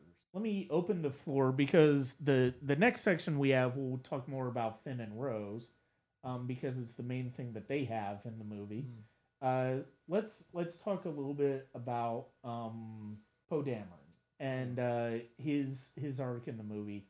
I've had some fascinating discussions with people on the movie, and one of the things that people seem to feel about Poe is that his character sort of takes a step back from where he was in Force Awakens. Yeah.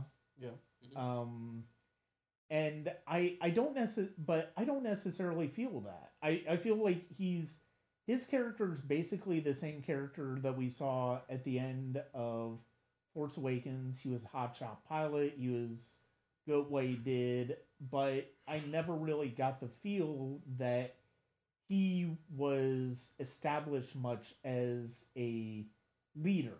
I always felt like he was just he was a pilot, and he didn't really, he did what he did well, and he didn't really lead people to be better. And I think that's one of the things that the opening sequence in the movie really starts to hit home, especially with Leia's reaction to what he's done, is the idea that he's not a leader, that he thinks he's a leader, and he equates heroism with leadership. And a big part of his arc throughout the movie is what does that mean for how does he get from being just a hotshot hero to being an actual leader that Leia can say at the end? It's like, well, follow him. Why are you looking at me? And I don't feel like the characterization of Poe's necessarily taken a step back. I will say I do think Rian Johnson amplified his persona in Force Awakens to where he's kind of more obnoxious than he was in Force Awakens, but I feel like that ultimately had a thematic point to the movie as well. Go ahead, Dave. Yeah, no, yeah, I think amplified is a good word to use there, Brian. I think the amplification of his personality was probably pretty jarring for people. Yeah. You know, and that's, you know, so it's maybe the complaint that it's a regression is a little bit more of the jarring plus some of the obnoxiousness, you know, and makes it feel as if it's a regression there. But yeah, you know, I think for me, his arc was probably the most transparent of the arcs. You kind of knew where he was going to end up at the end of the movie based off of kind of where he started. You know, I think he has a lot of blood on his hands by the end of it. Yeah. You know, and so I'm not entirely sure about that sort of character story choice.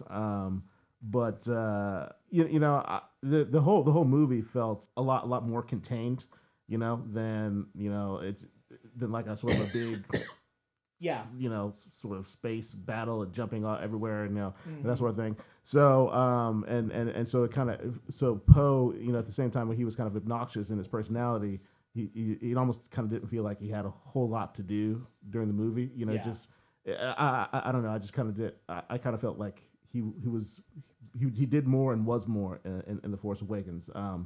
But yeah. So I think the actor did a good job. But Oscar Isaac, yeah. yes.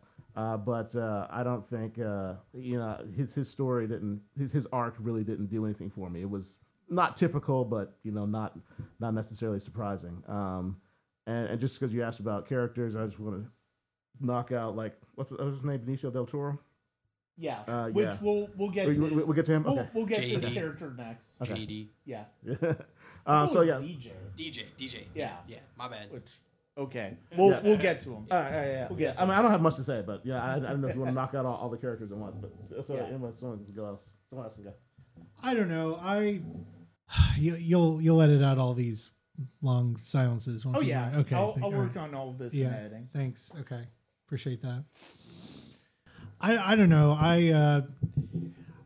When that's the thing. When I think of Poe, I think speaking of like you want to knock out another, you want to kill two characters with one stone. Whenever I think of Poe in Last Jedi, I just think of the mess that is Poe and Admiral Holdo, the Laura Dern character. Yeah. That was gonna be the other character that I brought up. I was gonna say like we could almost kind of like combine them two into Yeah. one conversation. Yeah, I think. totally. Because they both are central to the same arc. Yeah. And yeah, that's absolutely true. Yes. And that's the thing. It's like it does strike me as odd. It like it struck a lot of people that, well, she wouldn't just tell people what's going on. Yeah. Especially like this commander type top pilot dude. I mean, Yeah. it's really. But the fact of the matter is, it's like I do think, and this is where it makes sense that they sort of amplified his arrogance and his feeling of himself as a hero who, and equating heroism to leadership, is the fact that it's like he basically just decimated their fighting force in this stunt that he pulled at the beginning of the movie. And so has he earned the trust of somebody like Holdo to be told what's going on? Yeah, that feels like a stretch.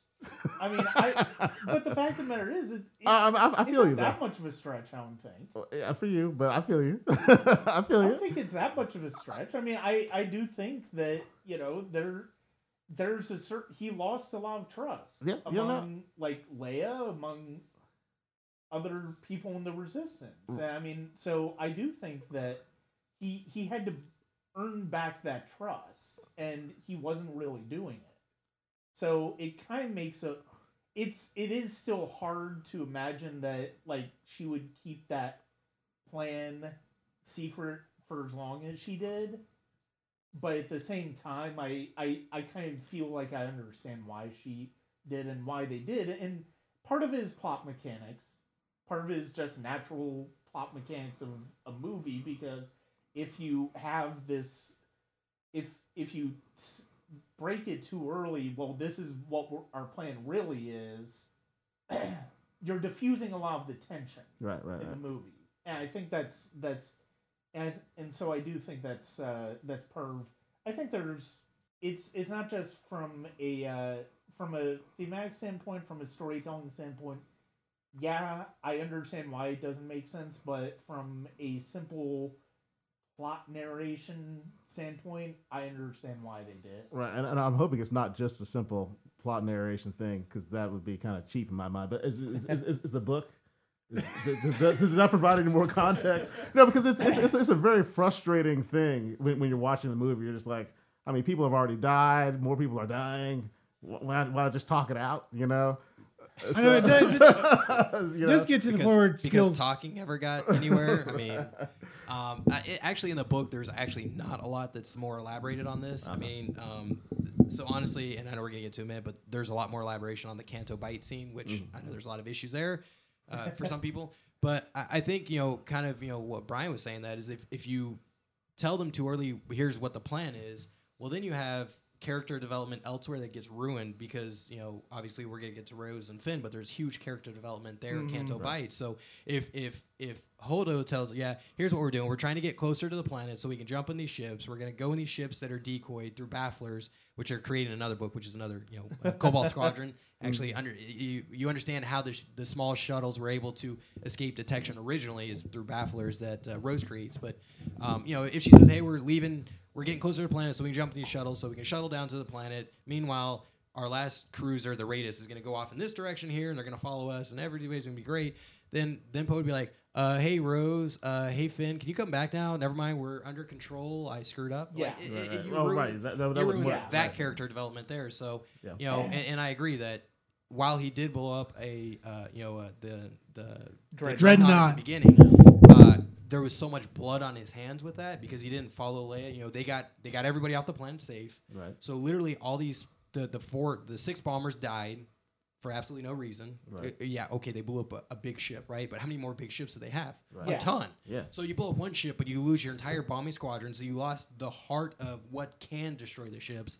Not only that, you lose half of the starfighters, the A-wings and X-wings. Right. So there's a lot of blood on his hands. So honestly, he got slapped in the face for good reason. He literally lost over half of their fighting force to blow up one big ship, but puny ship in the overall theme of the movie. Mm-hmm. Right. I mean, it's they didn't trust him. I mean, he completely went against what they were saying, lost their trust. Is he a hotshot pilot? Of course he is. Like, I feel like there's a lot of Han Solo mixed with Luke Skywalker kind of in this character. Yeah. Han Solo is like, I'm going to do it my way because my way is the right way. Even if it is the wrong way, it's still the right way. Right. He's got that attitude, but he's an excellent pilot like Luke. Granted, Luke has the Force, and that's how he's kind of a good pilot. But you have this hot shot mentality of, I can jump in a starship, and I can blow up anything, and we're going to win the day.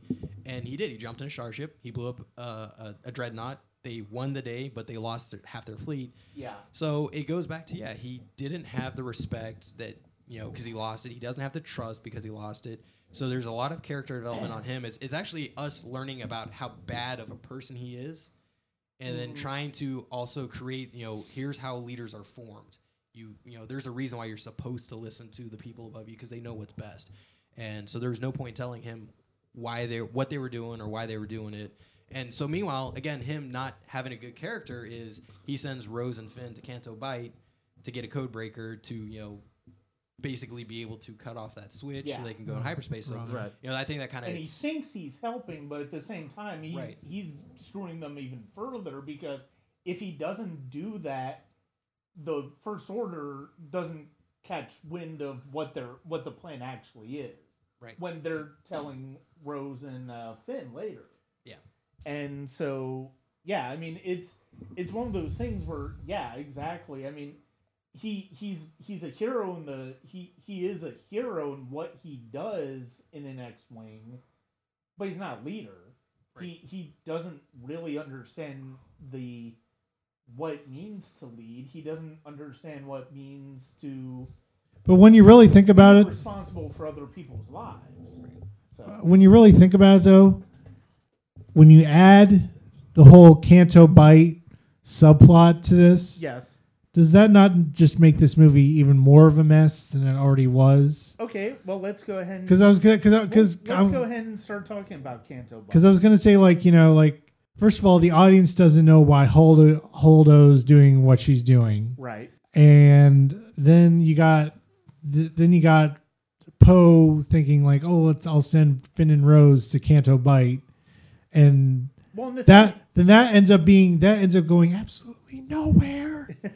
well, and then we realize, you know, when we get back and find out what Holdo's really up to, it really goes nowhere if you Yeah. really think about it. I Yeah. mean, do you understand where I'm coming from? I absolutely understand. Okay, thank you. Because Canto Bight, take it away, Brian. because fundamentally speaking, you're not wrong. Thank you. Fundamentally- Oh my God, did we get that on tape? Did we get that on tape? did. Okay. Edited Yeah. later. Don't worry. Oh yeah. I mean, this nobody's ever gonna hear this part. I actually agree with you. No, fundamentally speaking, you're absolutely right in that from a storytelling standpoint, Canto Bight doesn't really add anything because it's ultimately a no-win scenario that goes nowhere because it, instead of doing what they want to do in getting a code breaker that'll put them into the main ship that will disable the tracker for light speed Yeah. that they're trying to do, they basically give away the entire story of what they're actually doing. I mean, I think this is one of the things where a lot of it comes down to plot mechanics. And I feel like a lot of this is based on the plot mechanics of the type of story that Rian Johnson wanted to tell, which is basically he's telling the story of a ship lost at sea. Mm-hmm. You know, where it's like basically, okay, I'm basically waiting to die. That's basically what the Resistance is doing at that point after they find out that the First Order can track them through light speed. Is that they're doing what they can to survive. There's not a lot of hope for how they can survive. There's a lot of hope throughout this entire movie. I'm not going to sugarcoat it. Does it not feel like there's like this endless stream of like hopelessness going through like this? There's this thread of hopelessness going throughout the whole movie. Okay. And it's That's been going on for the whole trilogy. A New Hope, about two siblings, I'm brother and sister.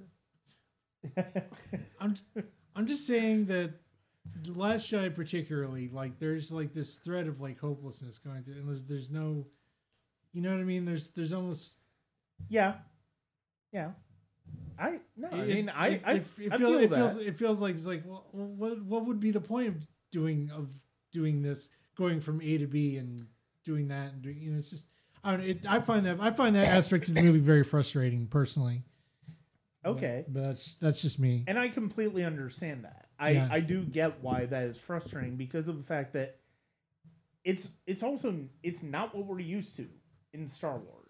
And it's like it's another aspect of the movie that we're not used to Yeah. in Star Wars. And There's like how many people left in the Resistance at the end of the movie, Daniel? I think it's like 10 is all that we see on the Millennium Falcon. Well, enough to make it on to the Millennium Falcon, evidently. So actually, and that's a good question because we believe that the Resistance is what's on the Millennium Falcon, but it's in the book as well. It's not in the movie.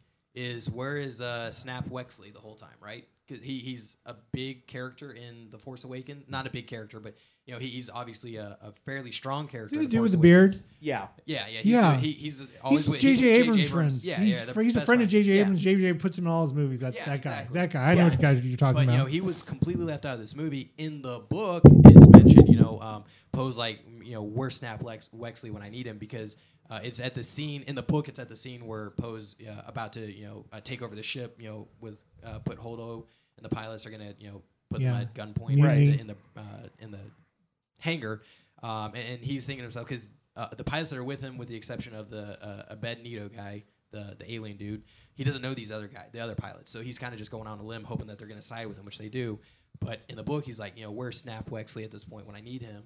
and he's like, well, he's off on a mission doing what he needs to do to help the Resistance. So, you know, to say the Resistance on the Millennium Falcon is not necessarily a true and accurate statement. That now, you know, the main people of obviously Finn and Poe and Rey and Leia and Chewbacca being on the Falcon, you know, yes, they're the main people of the Resistance, but that's not it. I mean, they sent out a signal trying to get more people to come join them at Crate. Obviously, that didn't work, but there is a lot more Resistance out there. It's just, again, there might be little pockets here and there, just kind of like going back to, you know, a New Hope, and even, you know, into the Rebels and Clone the Rebels, where there's pockets of Resistance here and there, and they band together. But you know, it's not just 10 or 12 on the Millennium Falcon. So yeah, I mean, I think this is part of where this is part of where it's tricky for Rian Johnson to be telling a larger story within the context of this huge saga that has been going over for 40 years versus basically making a movie. And it's like this idea that he has is the idea that the First Order's just about to wipe out, quite literally, the main part of the Resistance, and basically win the war in the end in this movie. That's a very real danger. Trying to make that suspenseful, trying to do something that will give all of the characters something to do, I think that's a tricky thing. And do I necessarily... And that, I think, is ultimately the big thing about Canto Bight and that whole sequence is, it gives Finn and Rose something to do. That's it the gives thing. Poe a little bit of something to do because he's basically in charge of it. But it does also serve a bit more of a purpose because you see a little bit more of the people that the Resistance can recruit in terms of the oppressed versus the people who are making money off of the war.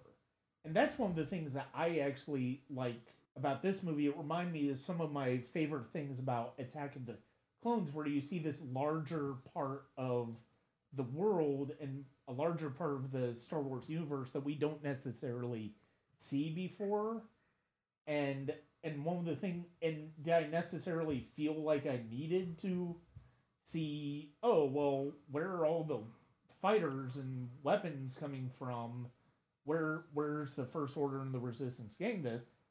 You know, I never necessarily needed to see this, but it adds texture and it adds a bit more depth to the larger universe. And that's one of the things I like about it. You know, is it a silly sequence? Yes. Does it ultimately serve a larger narrative purpose in the larger sense of the universe? No, it doesn't. That's true. But I don't necessarily think that that's ultimately what the point of it was. So for me, I kind of enjoy the Canto Bight scene, but I also compare it, and I've heard a lot of people compare it to kind of the pod racer. Now, you know, you can say the Fathier scene versus the pod racing scene. But to me, like, Canto Bight was, you know, the pod racing scene in Phantom Menace was awful. I mean, it was literally there just so they could win money to buy the parts they need to get off the planet and go home happy. And this scene here was a little bit more in depth in terms of they're there to get a code breaker to get off the planet, to get onto a space shuttle, to turn off the trackers so that way they can escape and, you know, not live happily ever after, but, you know, get on to the next part of the movie in episode 9. But I thought it was excellent character development because what we've seen at this moment in time with Finn is he's trying to run away. He's trying to run away the whole time. Force Awakens, he's trying to run away from the First Order. Even the beginning of The Last Jedi, he's trying to run away from the First Order, getting in the escape pod. And, you know, that's how he meets Rose. And we don't get a lot of Rose at first, and that's where we understand Rose, you know, more of, you know, she's excited to see the Fathiers because her and her sister that died, Paige, you know, their planet was taken over by the First Order. And, you know, actually their planet was destroyed by the First Order. And they both love the Fathiers, and they want to go there. So you kind of get a background of her planet, where they come from, you know, the oppression of the First Order, and again, choking out, just like the Empire did, planets. But then you get, like, the rich scene of, you know, Canto Bight, all these rich people, casinos. Here's where the money is. How do they get that money? You know, obviously, they're sitting here wasting this money on playing games. Where are they getting this money from? And so I felt like it was a good character development of Finn. It was kind of the turning point, and I think the turning point for Finn was like he's so entrapped and so enthused with this planet and the casino and all the rich and the glorious luster of it all. And she's telling her story to him while he's looking at the Fathiers, and he's seeing the child boy get whipped by the master, or almost whipped by the master that's whipping the Fathier. And I think that kind of like triggered him, like, you know, here's where he's trying to run away from everything, but the reality is he never could run away from everything. Because if he runs away from the First Order, he's going to be running into either a low-life system, or he's going to go to a political, or to a rich place like Canto Bight and still be disappointed with it. So Right. I thought it was good character development on that. It kind of triggered him. So I think in the next movie, just like the end of, actually the end of this movie, instead of breaking off from trying to destroy the cannon, he's going head on into it. And it's Rose that saves him. He's finally triggered that he wants to stay and fight. He wants to do what he can. And I think we'll get more of that in episode 9. And then you get a little, Rose's character is developed a little bit here. I don't think it's developed enough, and I was kind of a little bit let down with her character in the movie.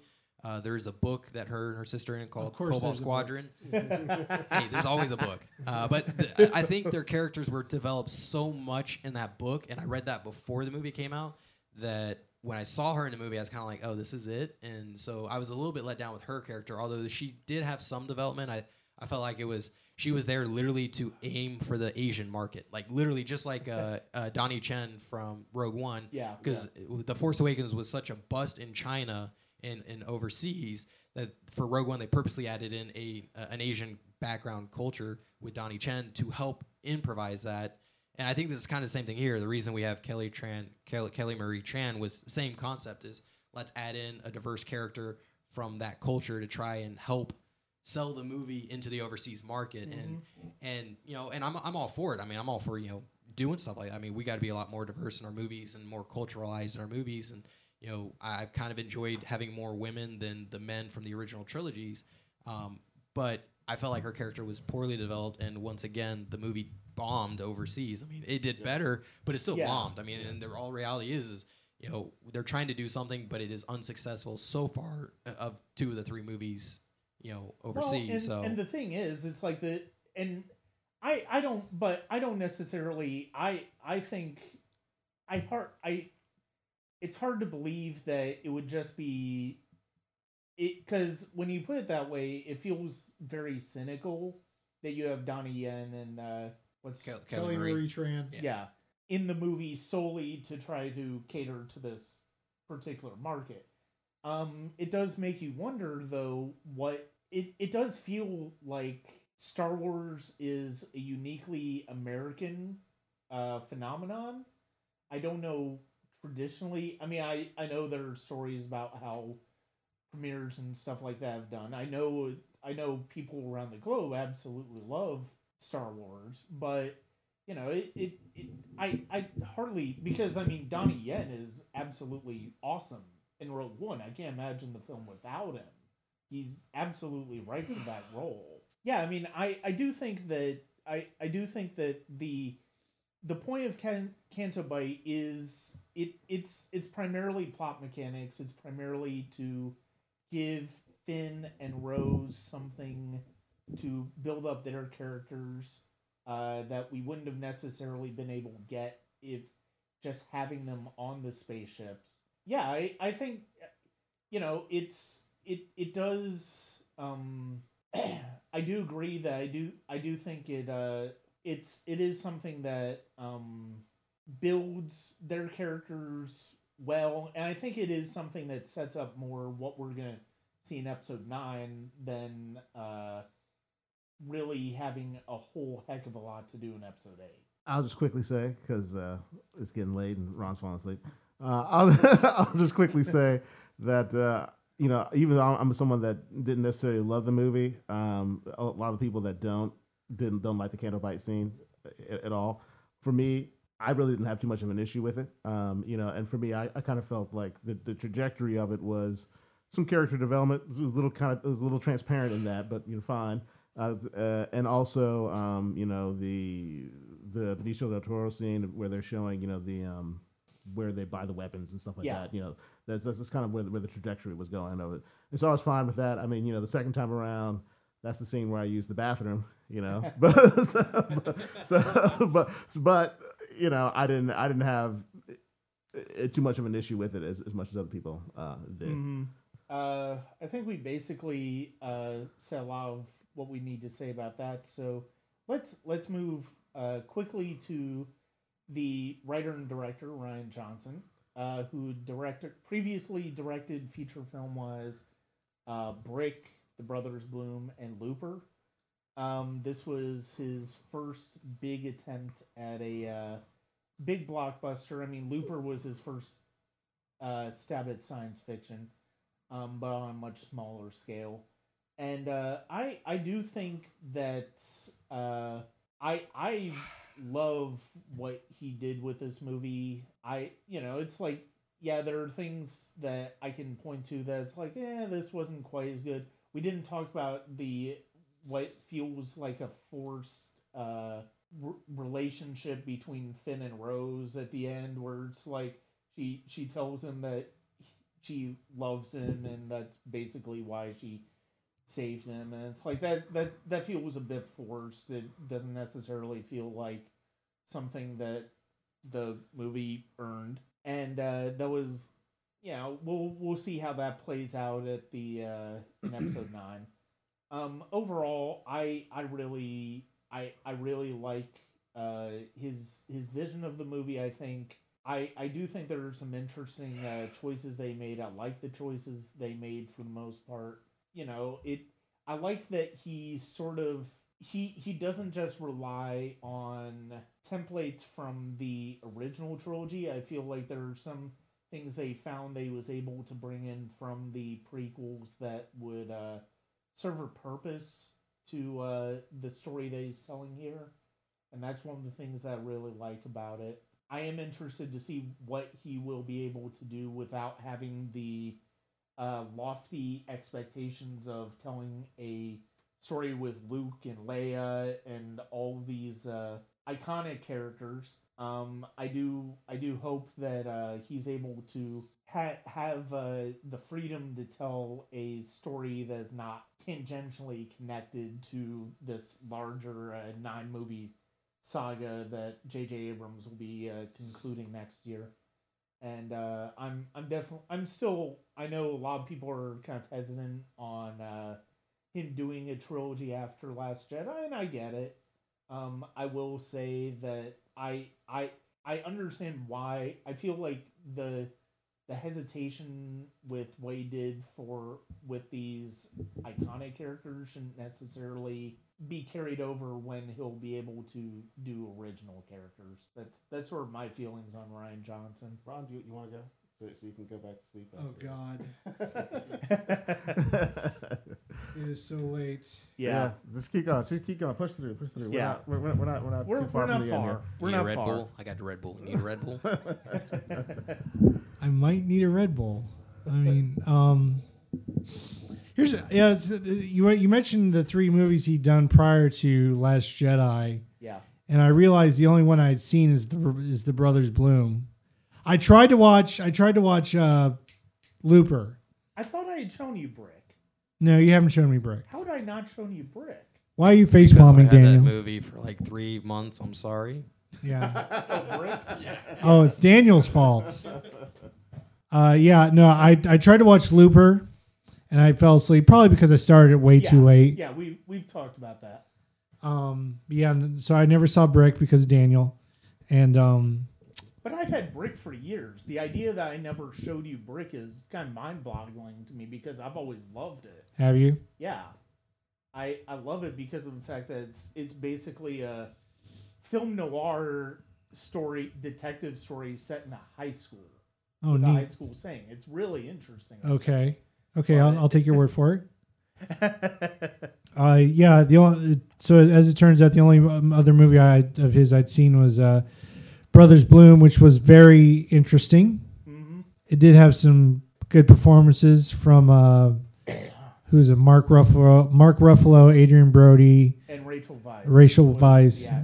Yeah, she was the girl in the movie. Yeah, and I thought, when I think about that in comparison to Last Jedi, I see a lot of similarities. Again, competently directed and acted and all that and everything, but it was a little odd, I guess. Yeah. I guess on purpose. I don't know. I don't know. I apologize. I'm falling asleep over here. This is super late and Yeah, this is really late for us this is to be doing this. yeah. So We'll keep it rolling. Are you done, Ryan? basically, my thoughts on Ryan Johnson are that he is a competent director. Again, these are all things that came across to me in that documentary. Dave, did you see the documentary? Or I did not yet. okay, it's actually really interesting watch. Yeah. I'm glad Daniel made us all watch it. Because Daniel's a freak and he had the movie like how many days before because you had it streaming. Yeah, I got it streaming. It came out on the 13th of March if you paid for the streaming, so I got that. But the movie didn't come out until like the 27th or something. Yeah, the movie the Blu-ray didn't come out until the 27th. That's when me and Brian finally got a good look at it. But and Ryan Johnson seems like a genuinely good guy. Mm-hmm. Like, from what I saw of the documentary, what I heard of the commentary, but I do think that some of the choices, some of the decisions were just made for the sake of subverting our expectations or, for shock value. So a lot of the choices, a lot of the decisions did not sit well with me. They still don't. I still have a lot of issues. I may very well be the one in this room with the most issues with the movie. I'm actually now realizing this. I may very well be. I may have more issues with the movie than Dave does. Yeah, I think you do. I mean, Yeah. I think so, but but yeah. So I have my issues with the movie, but at the same time, it's just a movie. Yes. We don't need to kill each other over this. We're all still gonna be friends after this. Yeah. I mean, I think the way we've, and I do think the way we've. This has been very therapeutic, actually. Oh yeah. Well, I mean that's part of the reason. This has been very therapeutic. This is group therapy for Yes. each other, for us to talk out our differences and to, Yeah. not quite an intervention. It's not quite the same thing, but the Yeah. fact of the matter is, it's good to be able to talk about these things. And, Yeah. Dave, do you have anything to say about Ryan Johnson? Just quick. I'm working from some notes here, so it'll be quick. I know we didn't talk about Finn and Rose, but I just thought it was interesting that the one thing that people that didn't like the movie, like that they were disappointed and didn't happen, versus a lot of stuff that they were disappointed because it did happen, was Finn not dying at the end. It really felt like if they had done that, they would have won some people over. Because it felt like, and to me, I thought he was gone. Based off the music and what was happening, I thought, and when they didn't, I felt I did kind of feel like that was a cop out. But when I was looking at some of the reactions online, it was pretty strongly that way. I haven't seen Brick either. I know I need to, but I did see Looper, and I actually love Looper. But I can definitely tell there's some storytelling clumsiness in Looper. So I kind of see that here as well. When they talked about Ryan Johnson doing this movie, I was like, sweet, because of how much I love Looper. So it was weird for me to come away disappointed from it because I had such a good experience with that movie. Mm-hmm. I think when you're a storyteller and you're having to do lots of articles and interviews trying to explain yourself, which he has had to do probably at Disney's behest in some cases, I do think that probably means you missed something somewhere as a storyteller. You just didn't connect emotionally somewhere. I feel as if sometimes he is sort of Zack Snyder-esque in his storytelling. I mentioned that. But ultimately, I kind of feel like his talents were wasted. I kind of feel like I almost wish like that the last scene of this movie was at the end of the movie that's going to be after 9. Because they're doing. They did the Rogue One, and now they're doing Solo. Supposedly going to do another movie, after 9. So I almost feel like that movie. They're giving Ryan Johnson his own trilogy. His own trilogy. I'm just saying, like, whatever that it's supposed to be an Obi-Wan movie or whatever, But I'm just saying, if they had given him maybe that movie to sort of like be a coda to this last trilogy and be something different that then initiated some sort of a new trilogy somewhere else and kind of reset your palette for something else, I think he would have been a little bit better used there rather than here, and so I almost feel like his talents were wasted by doing this middle movie, to be entirely honest. But yeah, so that's just kind of how I feel there. I can see that. Do you have anything to add, Daniel? Yeah, so, I personally thoroughly enjoyed it. Most of the storytelling, overall, I'd say like 90-95% was excellent. Yeah, there's letdowns here and there, obviously. I think the big issue that, as I look at all the movies again, as I've watched all of them a number of times, obviously we all have, but, so you have J.J. Abrams started a new trilogy, and he had a story. He wrote the story for The Force Awakens. He had his perspective of where he thought the story was going to go. I thought he was going to write more of 9, and then what he did, and actually from what I'm reading, he didn't have actually hardly anything in 8. He didn't have hardly anything written in 8. That it was pretty much all Rian Johnson and the other, who's the other writer in this one, because it wasn't just Johnson. Well, no, Rian Johnson is the only credited writer. Okay, all right. I thought there, but. Anyway, so it's to me, it was, it's hard to, you pick up in the middle and you got to copy out, not copy out, but you got to go with the flow of what somebody else had created while still trying to create your own idea, your own movie where you want it or where you think it should go. And then at the same time, you're also handing it off to somebody else who was originally Colin Trevorrow, who's now been dropped, and obviously JJ's finishing it off. But I think it's hard when you're trying to write a middle movie of a trilogy, and you're trying to incorporate the previous movie, but you're also trying to lead up to what the next movie is going to be. So I think there was some, a little bit of difficulty there. I'm thoroughly excited after seeing this movie, though, about him having his own trilogy, which, I found out about a month or so ago that he's writing the trilogy. He's completely writing the whole trilogy, but he's only directing the first movie so far. Yeah. He's from what I've read, he's not signed on to direct the other 2, that he's just writing all 3. So, I actually like that idea of him writing it out an entire trilogy, so you get to, the beginning, middle, the end, as well as the beginning, middle, end of each movie, while not directing it all, but you at least get to do the entire story arc and storytelling. So yeah, I'm excited about that.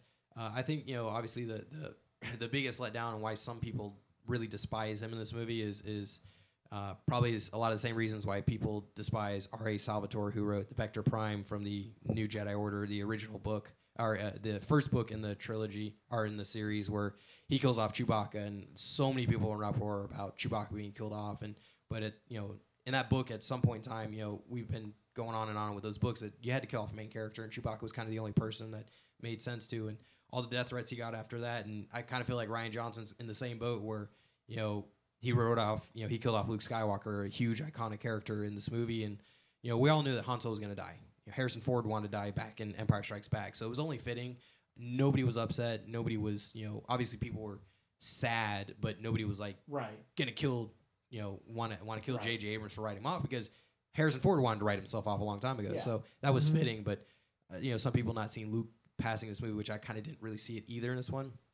So a lot of people have hard feelings against Rian Johnson doing that, but I think he's a competent director, writer, and it was overall well done in my mind. Well, I mean, there are a couple of other sections I had, but I feel like for myself, obviously we're all really tired, and I do feel like with what everybody's saying here, we're at the point where we should be wrapping up. I will start off. And, just one question though. Okay. When Luke disappears into the Force, why doesn't his hand just go like clunk onto the ground? Your guess is as good as mine. I'm just. It would be a little too comedically absurd at that moment. Okay, because kind of take you out of the moment. This has been bothering me. Yeah. So I don't know. His hand was resting on the rock, so it could have just fallen. We didn't see it. I maybe but I want answers. Damn it. Okay. I'm delirious. I'm sorry. That's fine. That's fine. I mean, it's 1 o'clock in the frickin' morning. Yeah. I'm delirious. Okay. Which is why we're wrapping it up. I mean, the fact of the matter is, it's like I like the way that this is gone. I like the fact that this is. It's felt like the culmination of something for myself with regards to discussing this movie with everybody. Now we're all going to go out in the backyard and have a big fisticuffs with one another, right? Oh yeah. Oh yeah, absolutely. Actually, we're just all gonna be beating up you, Ron, because you're the one that like the movie the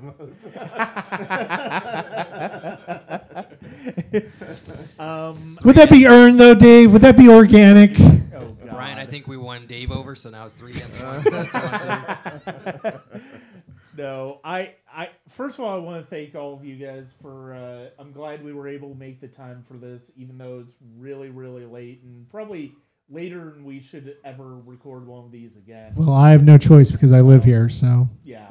yeah. But I do want to thank Daniel and Dave for taking the time from their lives for being able to make this possible, even though it's really, really late night. I will close out my personal thoughts with I feel some of my favorite discussions about Star Wars and about movies in general have come as a result of The Last Jedi, and there's so much that I feel like I could bring up that, but I won't because of the fact that it's really late, and it would just keep us going for at least another half hour or so. But the fact of the matter is, I love where this movie left off. I love the possibilities of what could be coming up. I feel like while there are definitely some things that there are some things that I feel like Rian Johnson could have probably done better. I also feel like he kind of got a bad rap from a lot of fans for what he did do differently, and I don't think he gets quite the credit he deserves for bringing a unique voice to this universe. Basically, bring something new into this the storytelling in terms of the way he tells the story, and I think that's one of the things that I love about this movie. It's a stark contrast for me with what we got in the prequel trilogy, where there are things I will defend in the prequels for always, and I'll always enjoy the prequels to a certain extent because of the fact that I just love the Star Wars universe, but I feel like there are far more egregious mistakes in that trilogy than what Rian Johnson has here in the Last Jedi, and I feel like Star Wars is fresh. I feel like there's still room for original storytelling and original thinking in this universe, and that's something that I'm always going to be grateful for, regardless of who the filmmaker is, regardless of whether I like every idea or not, or whether I feel like every idea is earned or not. I feel like what Rian Johnson did in this movie was special. You know, I think we've certainly brought a lot of viewpoints in tonight to show that there are some things that we can definitely dispute. I think there are definitely some things that we can criticize about the film, but also I think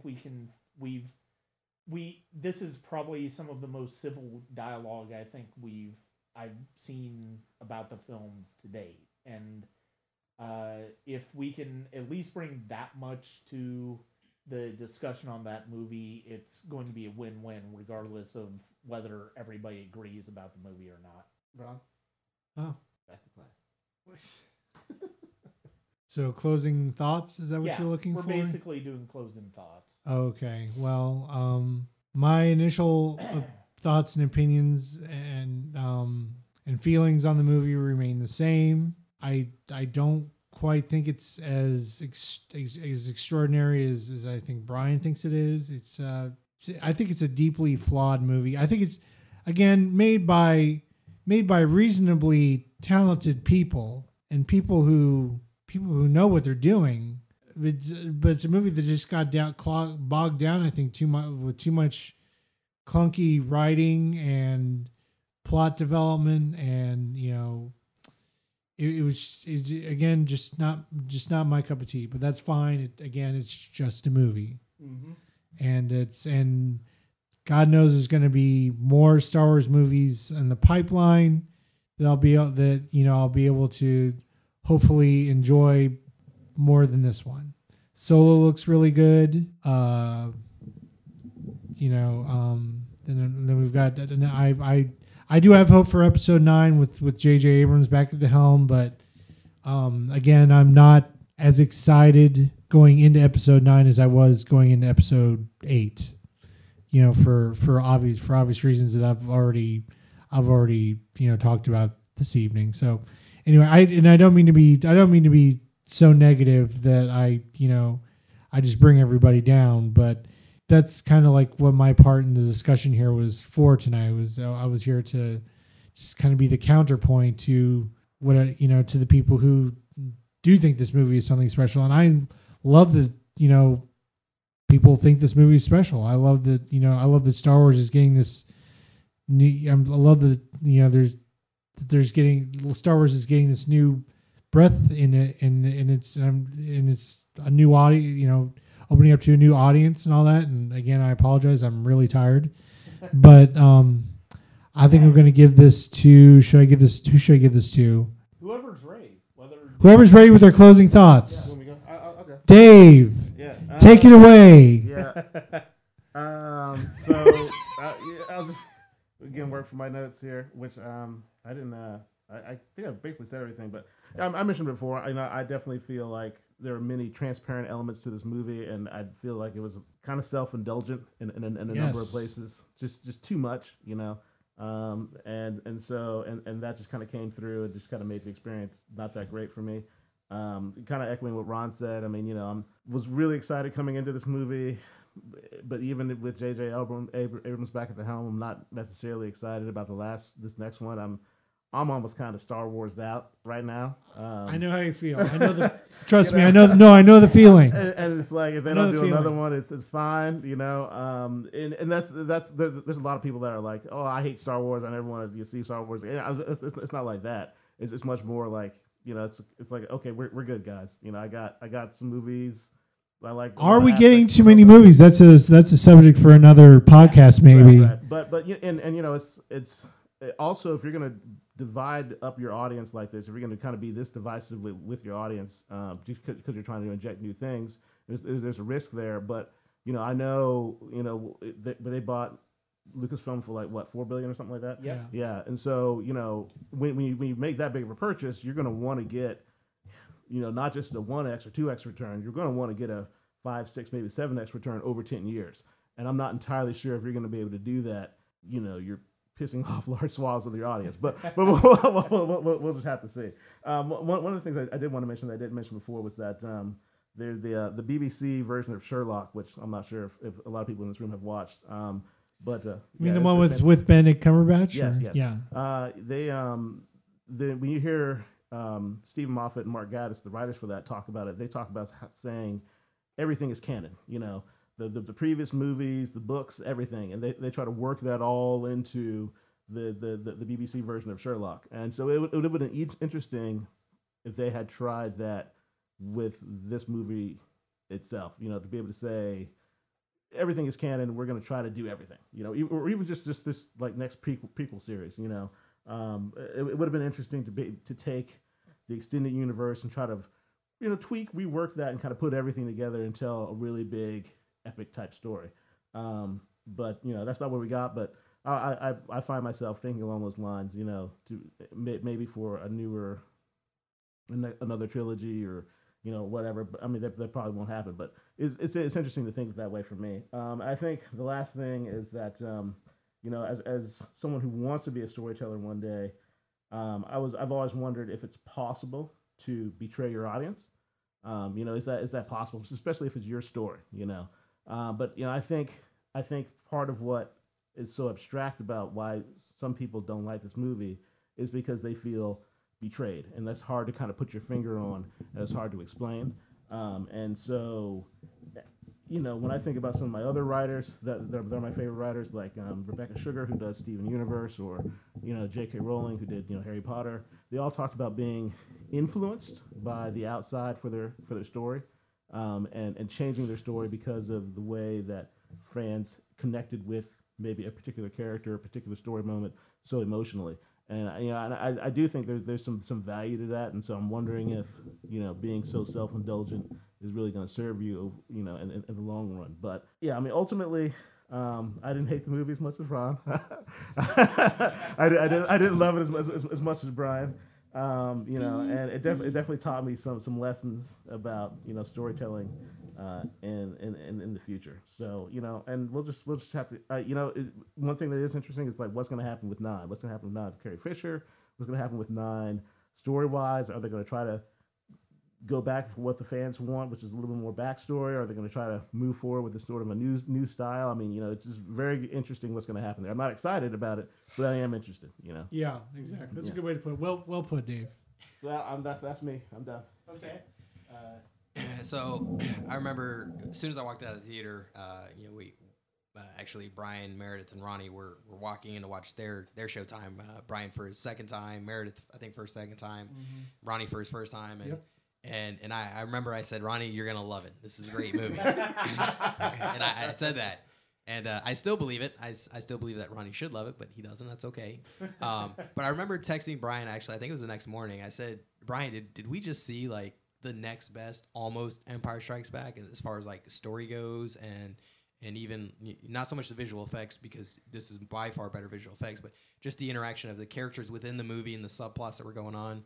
And I still to me think that this is not better than Empire Strikes Back on my list, but it storytelling wise overall with the flaws that it does have, to me not many, and Empire Strikes Back has lots of flaws as well, but I still feel like this one is pretty darn close to Empire Strikes Back in terms of story, where the movie is in the trilogy and where it is going at the trilogy. Although in Empire, it left us on a little bit of a different note. Is Darth Vader really Luke Skywalker's father? In this one, or a few cliffhangers we have, is Rey really from nobody? From parents from nobody on Jakku, which I don't believe that's true. What will happen with Broom Boy? I think Broom Boy. We're all in suspense about that story. I think Broom Boy is there just to show you that everybody can connect and tap into the Force. That it's not just the Jedi or just Jedi blood. But I mean, I'm still excited about this movie. I still love it every time I watch it. I still get goosebumps at almost all the same scenes. I mean, Yoda popping up and so real lifelike, just like in Empire and Return of the Jedi. I'm excited where we're going with the next one, even though we don't know where it is. And I'll kind of leave on this thing as I was reading an article just yesterday, as a matter of fact, about, in The Force Awakens, we have the vision, Rey has the vision of everything she saw. It started off with Luke and Vader fighting on Cloud City, and then it turned into the Jedi Temple falling, and she's kind of rolling away from it, and seeing it on fire and Luke there. But then you see the Knights of Ren over a bunch of bodies in a rain sequence, and then Kylo Ren goes to attack her, or they fight in the forest. And it was an interesting article that I read that somebody said, she saw the past, she saw the present, and she saw the future. And in that vision, what was the past, what is the future, and what's the present? We don't know. I mean, we know that Cloud City was the past. We know that the temple burning up and Luke being sad, with R2 was the past. We know that now, but and the future. One of the things was them fighting in the Starkiller base. Yeah. And in the article says, was the future also the Knights of Ren, that now Kylo Ren is the supreme leader? Does he have, what happened to the Jedi that he took from Luke's academy? Is he not training them in the background somewhere? And now the next part of the movie is Rey training up a few people to take on the Knights of Ren. So it's just kind of like ending on we don't know what the past, we know some of the past, but we don't know all the future. And so, we have no idea what's going to happen in Episode 9 because of the way they ended. So, I'm excited to see where it goes, and hopefully I'm not let down with how it'll finish. And there's gonna be a ton more Star Wars movies, so there's gonna be a lot of ups and downs in them. So we'll see where it goes. I'm excited at the moment though. So yeah, and all of these summations have basically shown just how much we weren't able to cover tonight. I mean, we could, if we could have covered everything, this podcast would be about 4 hours long, and none of us are really up for that right now. But the fact of the matter is, I think we covered a lot of ground. I think we had some interesting discussions here. I think we all got our opinions out in a way that is respectful of not only those opinions that we hold, but also those that our friends hold. And I would like to thank once again Ron, Dave, and Daniel for taking part in this, for being a part of the Sonic Cinema podcast. It's always great to be able to talk to them about movies, and I hope, and I don't think this will certainly not be the last time any of them are on here. I'm really grateful for their friendship and all of the experiences we've had with movies, and I'm looking forward to the ones we have in the future. With that being said, on behalf of Ronnie Haynes, Daniel Green, and David Miles, thank you very much for joining us. This is Brian Scuttle for the Sonic Cinema podcast, which you can listen to at sonic-cinema.com. Also, check out patreon.com/Sonic Cinema. And thank you very much. Until next time.